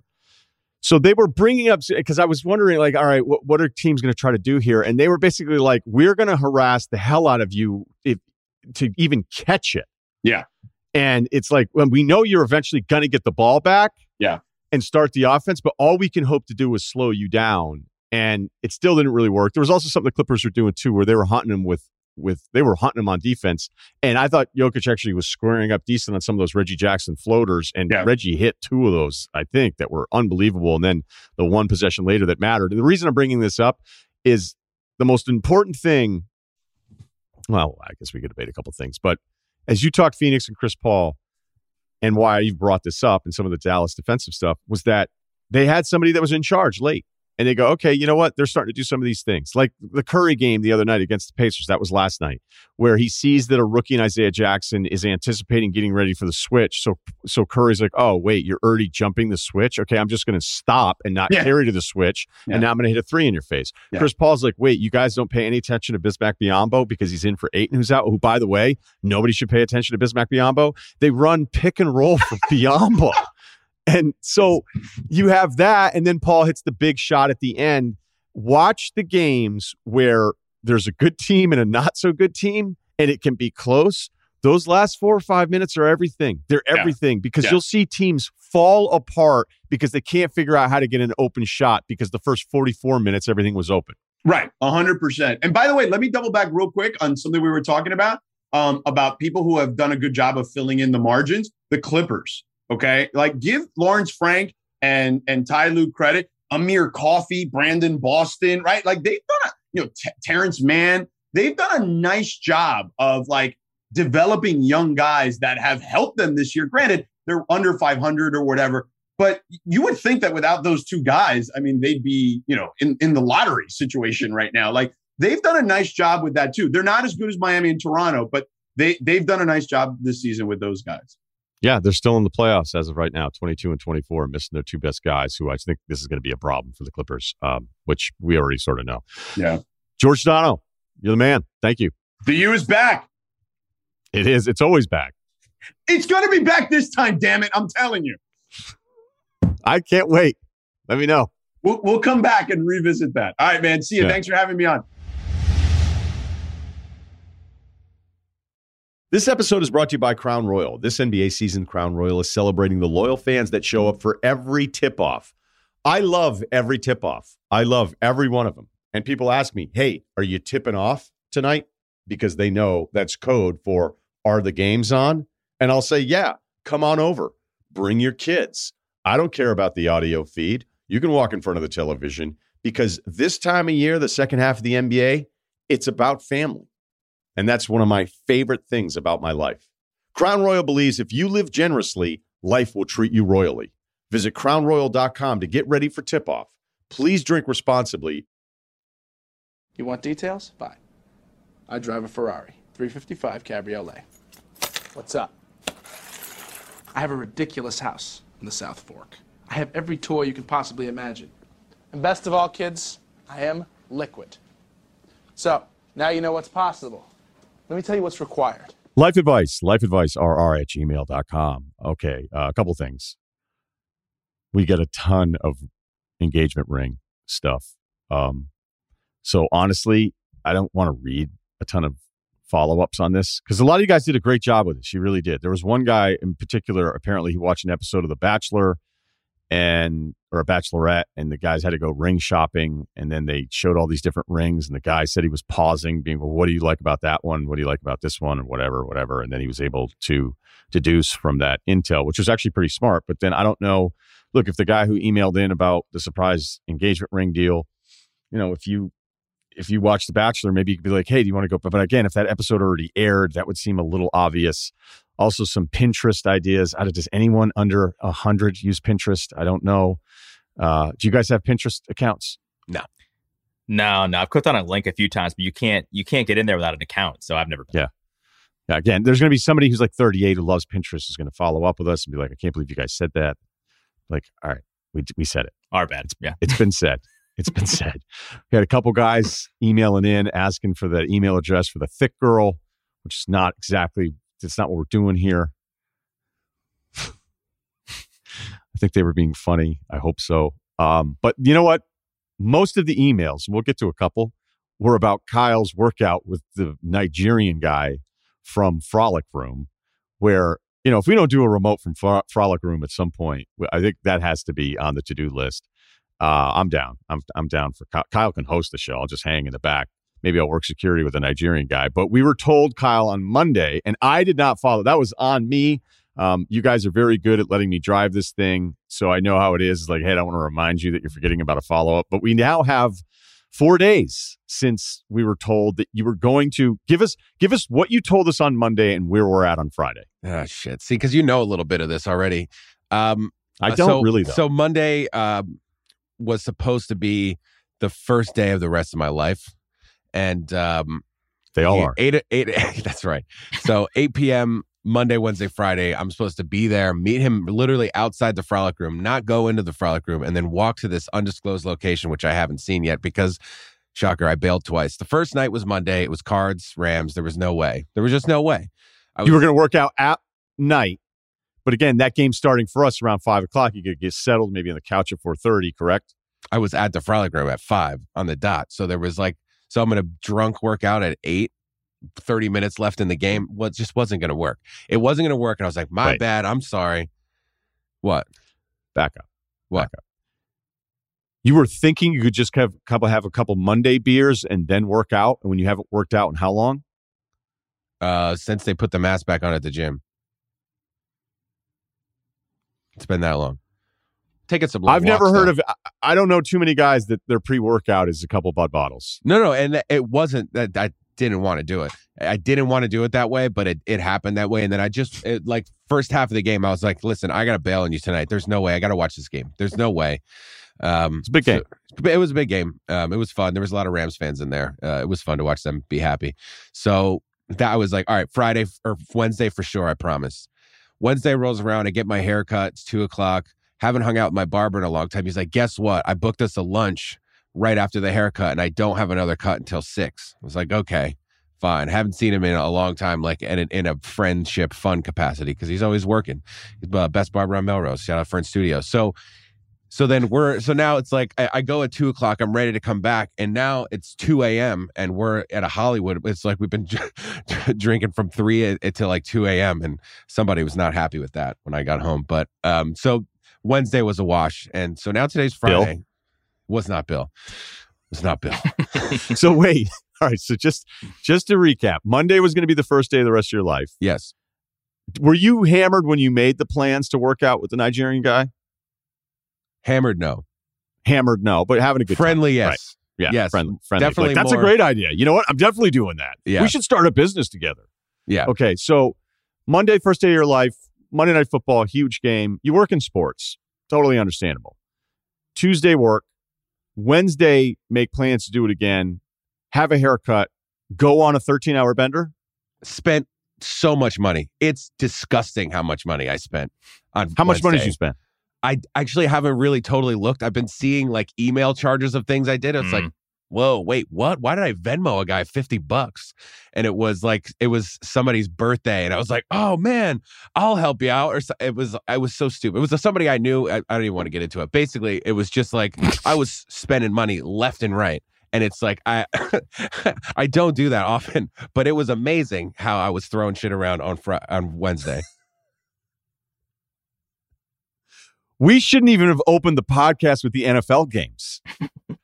I mean, I could do an hour on this. I have 1 million follow-ups. You know what the problem is? 8 o'clock's a shitty time. It's a shitty time to be like, yeah, let's get it. So the plan was to work out at 8 o'clock at night. Yes. I don't like that for you. I don't like it for me either. That's insane. Especially you start getting on that pre-workout stuff, you're not going to fall asleep. I'm doing stuff at 8 o'clock at night. Yeah, pre-workout, Michelob Ultra. Maybe we could do some reads. Like, you ever feeling a little behind at the gym? Slam back 3 Mick Ultras and hit the squat rack and tell me you're not having a great time. It reminds me of this time, like when I used to play pickup hoops. This guy would dip while he played pickup hoops. He'd run up and down the whole time. And the whole thing was he would dip in a way where he could dip off of the court. Or actually, he would spit off the court. Into the grass or where? Is it an outdoor The grass. Oh, yeah, it was an outdoor court surrounded by grass, asphalt, blacktop. And he was fucking awesome too.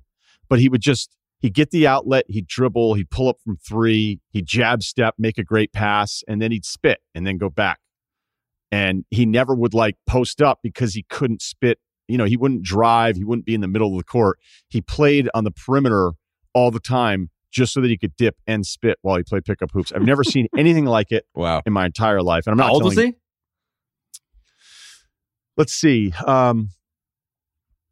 Those are just the best times. I just started to reminisce big nostalgic. Because I'd be like, hey, I got nothing to do during the day again today. And I was probably, 23, 24. And I'd take my pickup truck and my ball and I'd pick out a CD, maybe Mass Appeal. And I'd get all fired up and I would just drive around Burlington looking for games. It's like just like bounty hunter, just looking for games. And then this one was grimy. This was a grimy game. Some really good players, some local kids, street toughs. Because then I would see them out later. And I would see how they would handle their business. And this one guy was, I don't know, probably late 20s, maybe 30, whatever. He's kind of a tough guy. He was a good basketball player. He must have been unbelievable in high school, but he loved to dip and pickup hoops wasn't going to get in the way. I've never seen anything like it. So anyway, I don't know. Oh, I told that story, I guess, other than the pre-workout beers and stuff. So where are we at? Where are we at with you now on your workout routine? Because it was a bad week. Week 1 was not a good one. You didn't need a notebook for this one. Not great. I think 8 p.m., I hope there's something we could do to fix that. I'm going to try to go tonight. But then you know what? This guy's in town. He got in town yesterday and he's leaving Saturday. So it basically leaves Friday night. What the fuck am I going to do? All the best stuff happens after 8 o'clock at night. So I don't know what's going to happen. Wish me luck. Maybe I'll talk to him about trying to get a better schedule going. But I think his schedule's his schedule and I wouldn't mess with his schedule. So we'll see. He might be working out alone tonight. Maybe not. I'll let you know on Monday. I would say this. Just try to get a sweat in. Start that process. Yeah. You know what I mean? Just I don't know what he's going to try to put you through the first day. If he starts throwing, pushing you and fail your reps and all that kind of stuff, that's not what you need. And I know you're younger, but you just need to get some movement. You need to get a little sweat. I would start doing full body stuff for 30 minutes, really, really low weight. Get your body used to the actual part of this. This guy, what's his nickname? Christian Okoye. I'm worried about his day 1 routine for you. Although I don't know, he's probably a little more worried about you because it sounds like you had a great week. It just wasn't great for the workout part. Yeah, but I was good enough not to drink at Frolic Room on Wednesday when I was blowing him off. So I at least kept it together. Fair. Common problem here. Blast from the past is what it says. Like everyone else that emails you, I love the show. I don't think I've missed a pod since you started. You and SVP used to get me through so many work days. Devastated the show ended. Grateful you got this thing going. All right, here we go. Situation I think you guys can help me with involving a childhood friend I hooked up with back in the day while on vacation with my mom. She's recently resurfaced in my life. All right, I'm 36. He's in sales. He lives in the Midwest. He's given us a lot of stuff. 6'2", 210 lean, though, and he's super into Orange Theory, which is important. Okay. Flashback 13 years ago. I'm 23, single. One day my mom calls me and says she has a 3-day work conference. She has to go to San Diego. Asks me if I want to tag along. She wants to drive north after the conference and see her friend Rachel, that's a fake name, and wants some company for the trip. She said she'll pay for it. I know that sounds super lame, but it was actually awesome. Had my own room, which he wanted to clarify for us. He said he played Torrey Pines, hung in La Jolla, went to Coronado. All that stuff's kind of fun. I would say downtown San Diego maybe isn't as highly rated as you would think. So he said he loves his mom and he was broke, 23, trip to Cali, great. He said, before arriving to San Diego, my mom also hits up Rachel's daughter, Sarah, it's also a fake name, who lived in San Diego at the time. For context, Rachel's an old friend of my mom's that used to live in the Midwest. Okay, on and on and on. All right, long story short about the weekend. Sarah and I hit it off. She's all grown up and is hot now. So they were childhood friends. Now they're both 23-ish. She's hot. I guess this guy's hot too. Both of us single. So we end up ditching my mom for 2 days. My own room no longer needed. Let's see what you're doing there. Yeah. And enjoyed a few steamy nights together at her apartment. It was amazing. Had some hot tub action, beach action, hit the bar. This guy's leaving out no details. Might be one of the best weekends of my adult life. My Monday morning, it's time for me to hit the road with my mom to go see Sarah's mom, Rachel, for a few days, then fly back home. My mom picks me up at Sarah's apartment on the way out of town because she had the rental. I could certainly tell that my mom knew I'd been sleeping with her friend's daughter the last few nights, but she didn't say a word. My mom's cool like that. Digable Planets. I had dinner with Rachel and the mom. Or no, wait. He's got a lot of details in here. All right, so you slept with your mom's friend's daughter. Okay. Who was hot? I have to edit this, self-edit it. I am long-winded and I love all the extra detail, but we got a podcast we got to run here. All right. Sarah and I really liked each other, and I decided I was going to go back and visit ASAP. I come back home, even booked a flight back out to see her. 2 weeks into this anticipation, we've been talking by phone a little bit. She says to me, the guy she's totally into before their weekend together had come back into play. That was quick. Let's just say that guy was probably in play prior to this. So it never happens. All right.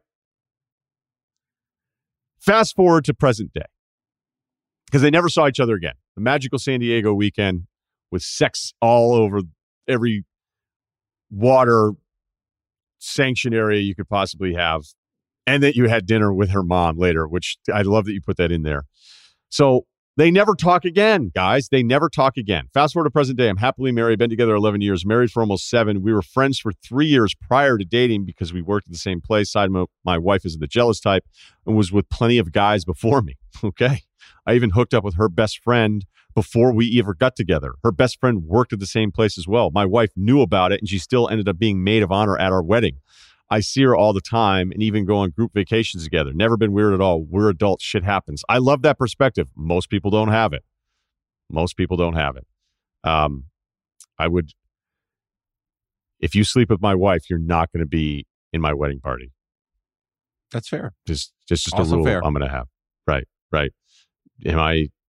Is that my own issue? Sure. Judge your way. So here's what happens.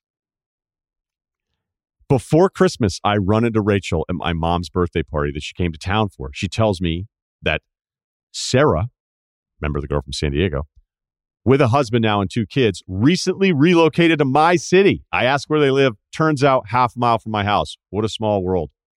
2 days later, I walk into Orange Theory for my workout. Who's there? Sarah is there. Jesus, F my life. Last time I saw her was when my mom picked me up at her apartment 13 years ago. She tells me she just joined and absolutely loves it. Wow. I've now seen her at Orange Theory at least twice a week for the last 3 weeks. No big deal. We say hi and bye, then go about our days. I even told my wife all of it, and we both laughed about it. Like I said, small world. So you and your wife are totally cool talking about everybody that you've been with in your past. It almost seems like you enjoy talking about it, which again, not judging. It's just not the norm. Okay. Then one morning this past weekend, I'm on Instagram when I get a notification that I have a direct message from Sarah. So bizarre. She says that she would love to get together sometime for a double date, maybe drinks or dinner, meet the wife, and also throws in, I haven't mentioned our past to my husband. Yeah, like most normal fucking people. But I actually think that you guys would really get along, but I think mentioning our past would definitely sabotage any potential hanging out. So awkward, he says. But it got me thinking, should it never happen? I'm going to be seeing her regularly at workouts. We've known each other since we were kids. We're in the trendy part of downtown where everything is at. She and her husband could be cool. They know absolutely no one, and my wife and I don't have that many couples friends. We relocated to the city right before COVID, which has made it even harder to make friends. Plus, is it even possible to make new friends at the age of 35? I'm not sure. It is hard. It is hard to do. It depends on what's your application requirement, right? What percentage of friends are you letting in that apply? Mine's low. Let's say we hang. Is it going to be weird? God, this is a long fucking email, man. It is. I was We thought know where it's going. Yeah. I don't know. I thought this was going to be a little weirder, and it isn't. He just says this. Let's say we hang. Is it going to be weird at dinner? The 3 of the 4 people know that I've been with his wife. I'll clean it up. Jesus, dude. What if we hit it off and become friends? Will this secret come out at some point and make all of this not even worth trying? What if he and I become boys? Maybe hit the golf course. And while waiting on the 13th tee box, I think to myself, this guy still has no idea about the time I slept with his wife in a hot tub. We were 23. I can be an adult about it. There's zero interest on my end. She still looks all right, though. Jesus, she has a family now, and I would never cheat on my wife. What are my options? I don't know, man. I would. There's 2 parts of this. One is, I get the friend part of it, but pick somebody else. Pick somebody else. You're going to spend the whole time, like, you're not supposed to ever tell him. The wife says you can't ever tell him, so you're never going to tell him. Like, think how you would feel. Now, clearly, you don't care. You don't seem to care about any of this stuff. There are couples that you never care about each other's past. I've never been in one of those things. I don't know what that says about me. I don't know what it says about you. I guess there would be more criticism of me for being like, yeah, I just don't want to fucking hear about it. I don't want to hear about it. But the worst part of this whole thing is that she's like, hey, you should hang out with my husband, but also never tell him about our past. If my wife were ever like, hey, you're going to meet Frank. He's a great hang. And then I somehow found out like 5 years later, if she introduced me to this guy, it's like, oh, because I slept with him that whole time. Like if the wife is admitting that her current husband wouldn't want to hear about the past, I think it's screwed up that she's then trying to make sure you guys are friends. So unless this is all some sort of weird wop swipe deal where this is how it all starts, I don't know. But I say no to all of it. Yeah, if I was that guy, I would do exactly what I've been doing to my friend Austin down at the Frolic Room and say, yeah, we'll totally do it, and then never do it. That's what I would do. I would say, yeah, no, we should totally get together, and then just for one reason or not another, just don't ever follow through. Yeah, I just don't think you need friends that badly. Like, I know that you got some things going on, and there's just no way. Ron, you put it like if you end up golfing with this guy and you become friends with him, you're always going to have this thing in the back of your head. And some people could live with that. And maybe he can. I know I couldn't. And it would just bother me. And I think I would always kind of hold back as a friend. So I don't even think it would ever be like a really meaningful, great friendship anyway. And it doesn't seem like there's like a swingers vibe here that she, maybe from her perspective, it doesn't seem like from the emailer's perspective there is. He's just kind of interested in what he should do. But I just don't think it's worth it at all. I don't think that friendship is worth probably the juice isn't worth the squeeze, I should say. Yeah, but do you say no or you say yeah and then never follow through? Is what I think saying. You do what you did and just kind of say yeah, sure, and then just never follow up. Yeah, don't actually make the plan. So don't say you'll be at the Frolic Room at 8:00, but also, just say yeah, we'll totally do that. This month's a little crazy. She'll get the idea and stop bothering you about it soon enough, I think. I don't think there's a lot more to do here. Yeah, I don't. It's sewed up. Okay, let's do a little football preview life advice email on the way out. All right, what's up? 26 years old, 5'8", 200, thick. I can't believe guys just being like, what was that girl's email address? Like, oh, yeah, here you go. Here you go, Kevin. Here it is. Anyway. Fire away. Yeah. Glad I could help. Please subscribe. Spread the word.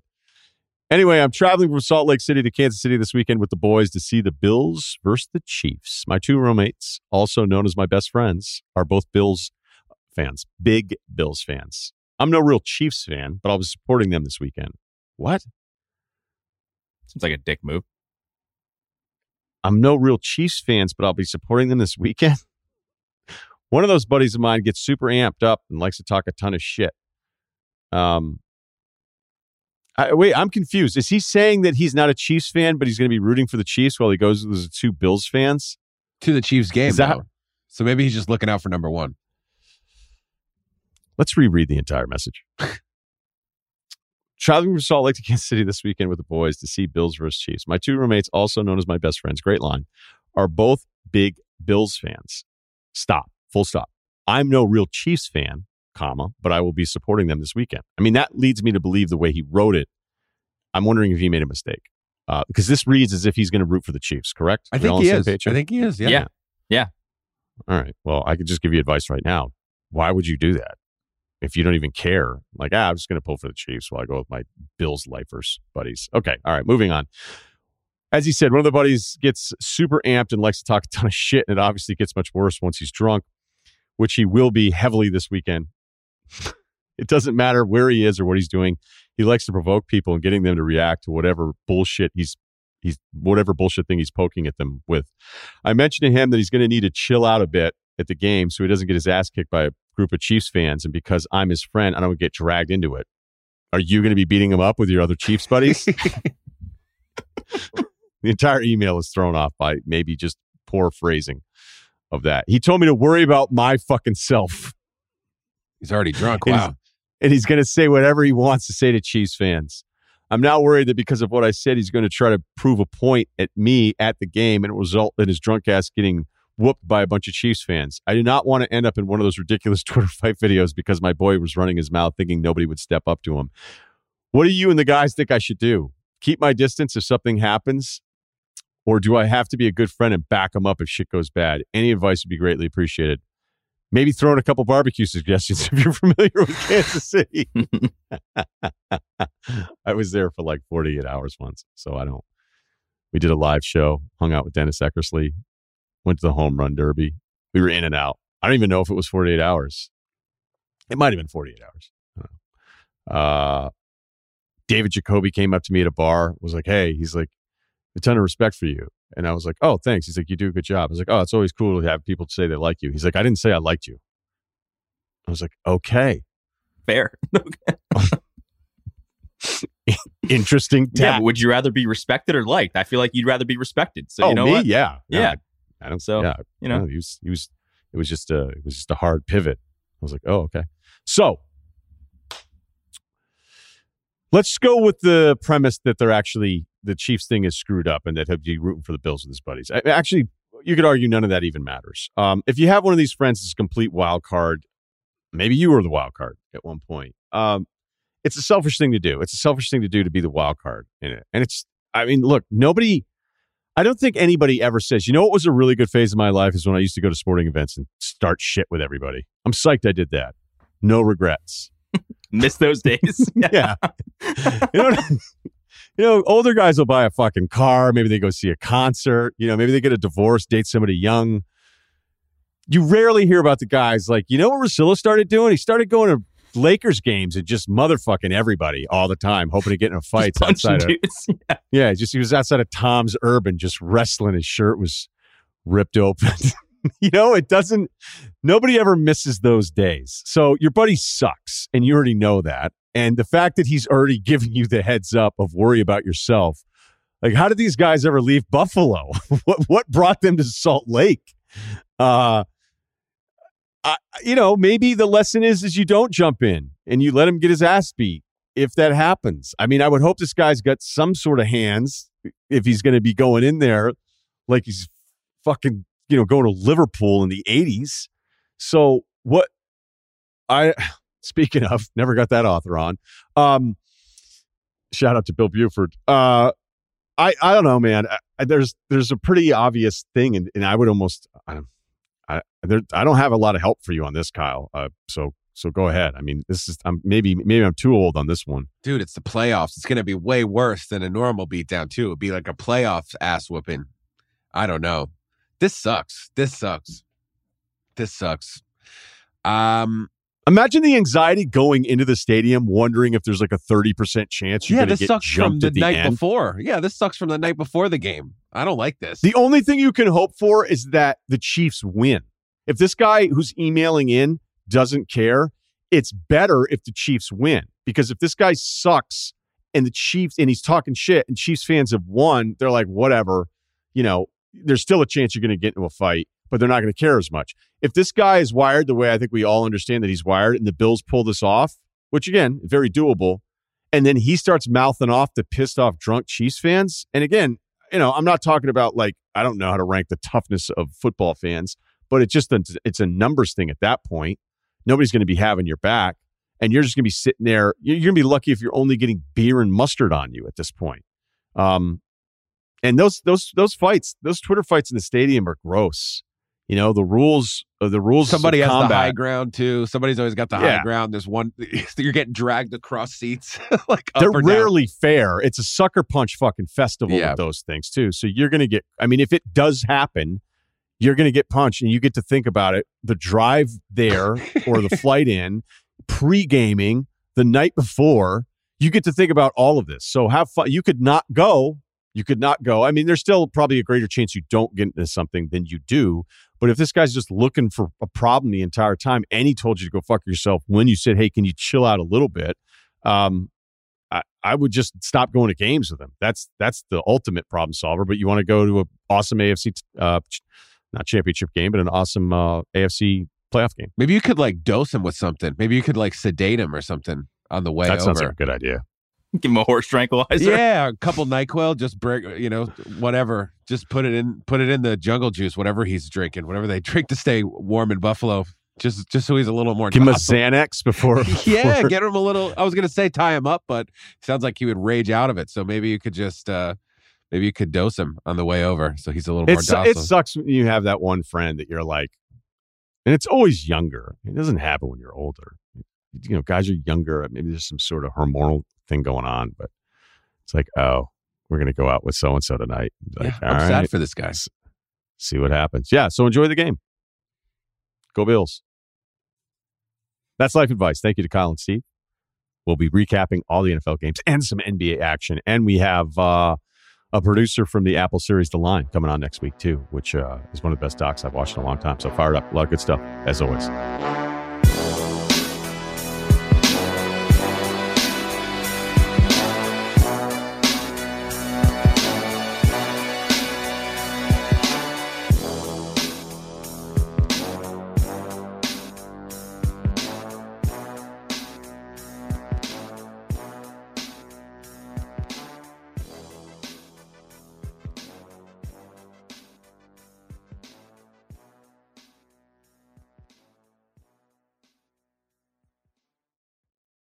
This episode is brought to you by Lululemon. Guys, if you're ready for a new pair of pants, try one of Lululemon's ABC pants. They're made to make you look and feel good. And there's lots of different styles to choose from. My favorite, because I walk around LA every day, I like the joggers. I'm not jogging, I'm just walking fast. But if you're working out, I would try them out. And if you want something a little sleek, maybe business-like, maybe try the ABC Slim Fit trouser. But I am a joggers guy. Once COVID happened, I was just like, I want to wear jogging pants and joggers and all kinds of soft pants as much as I possibly can, especially when I'm working out.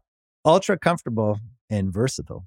ABC pants are really in a league of their own. Buy a pair right now at lululemon.com.